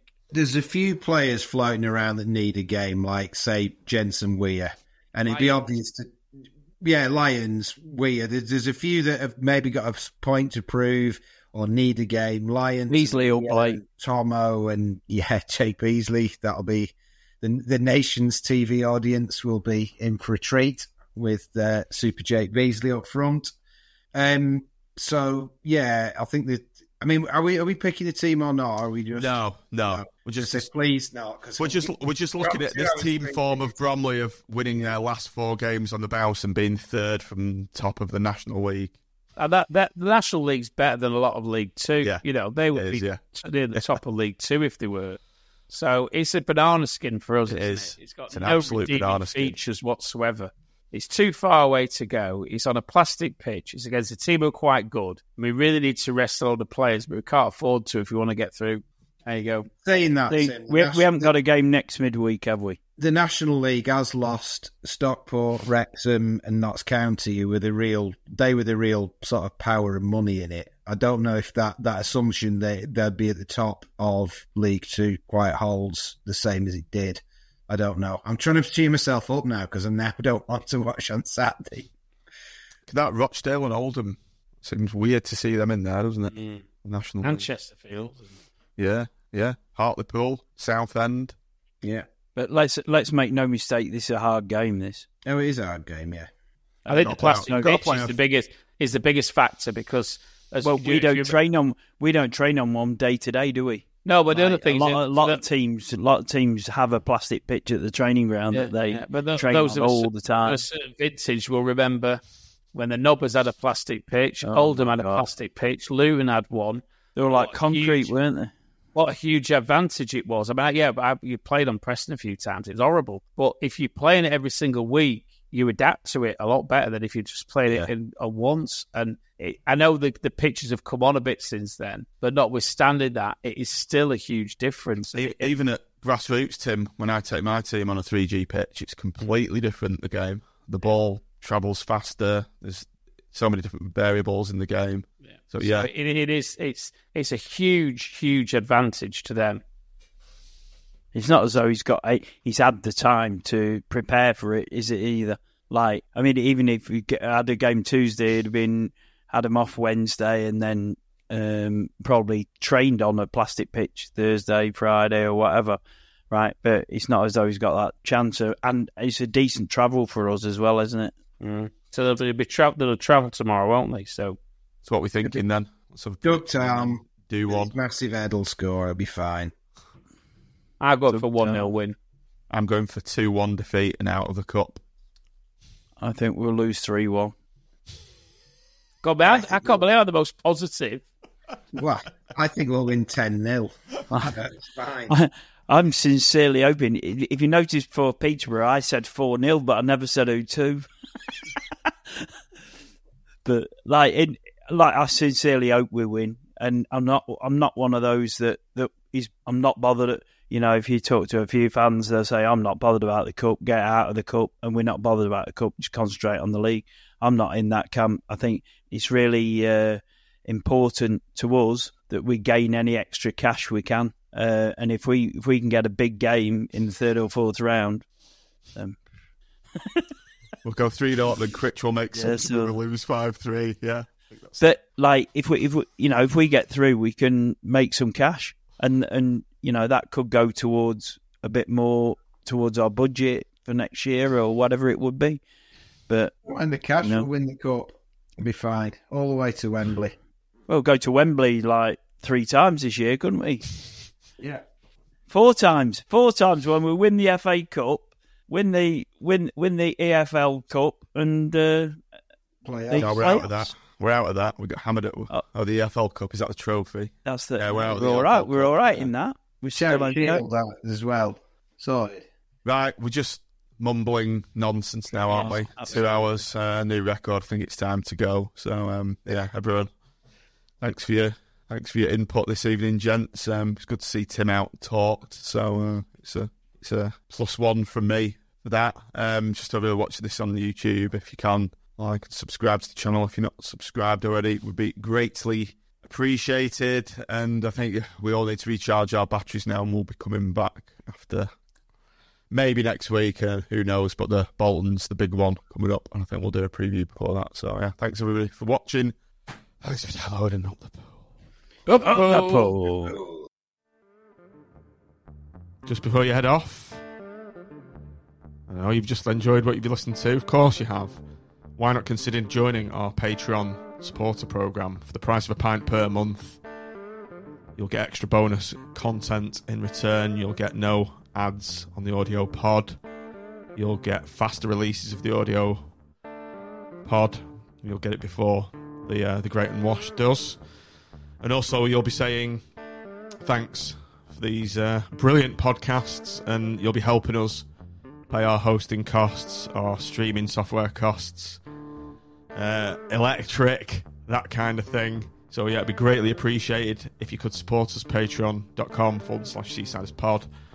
Price of a pint per month, and you also get access to our WhatsApp patron supporters group, which is a good laugh. We've got a nice community going on in there, and you'll also have access to competitions and giveaways when they do happen. So yeah, please do consider signing up and supporting us. That URL again, patreon.com/SeasidersPod. And if you don't sign up, you're a big fat boo. See you later. Thanks for listening. Away days are great, but there's nothing quite like playing at home. The same goes for McDonald's. Maximise your home ground advantage with McDelivery. Order now on the McDonald's app. At participating restaurants, 18 plus, serving times, delivery fee and terms apply. See mcdonalds.com.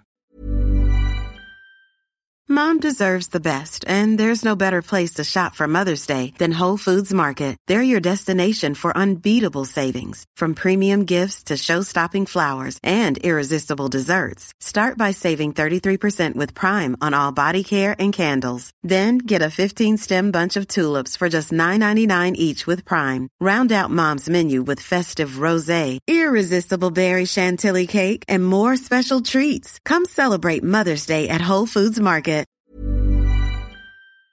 This podcast is proud to be part of the TalkSport Fan Network. TalkSport.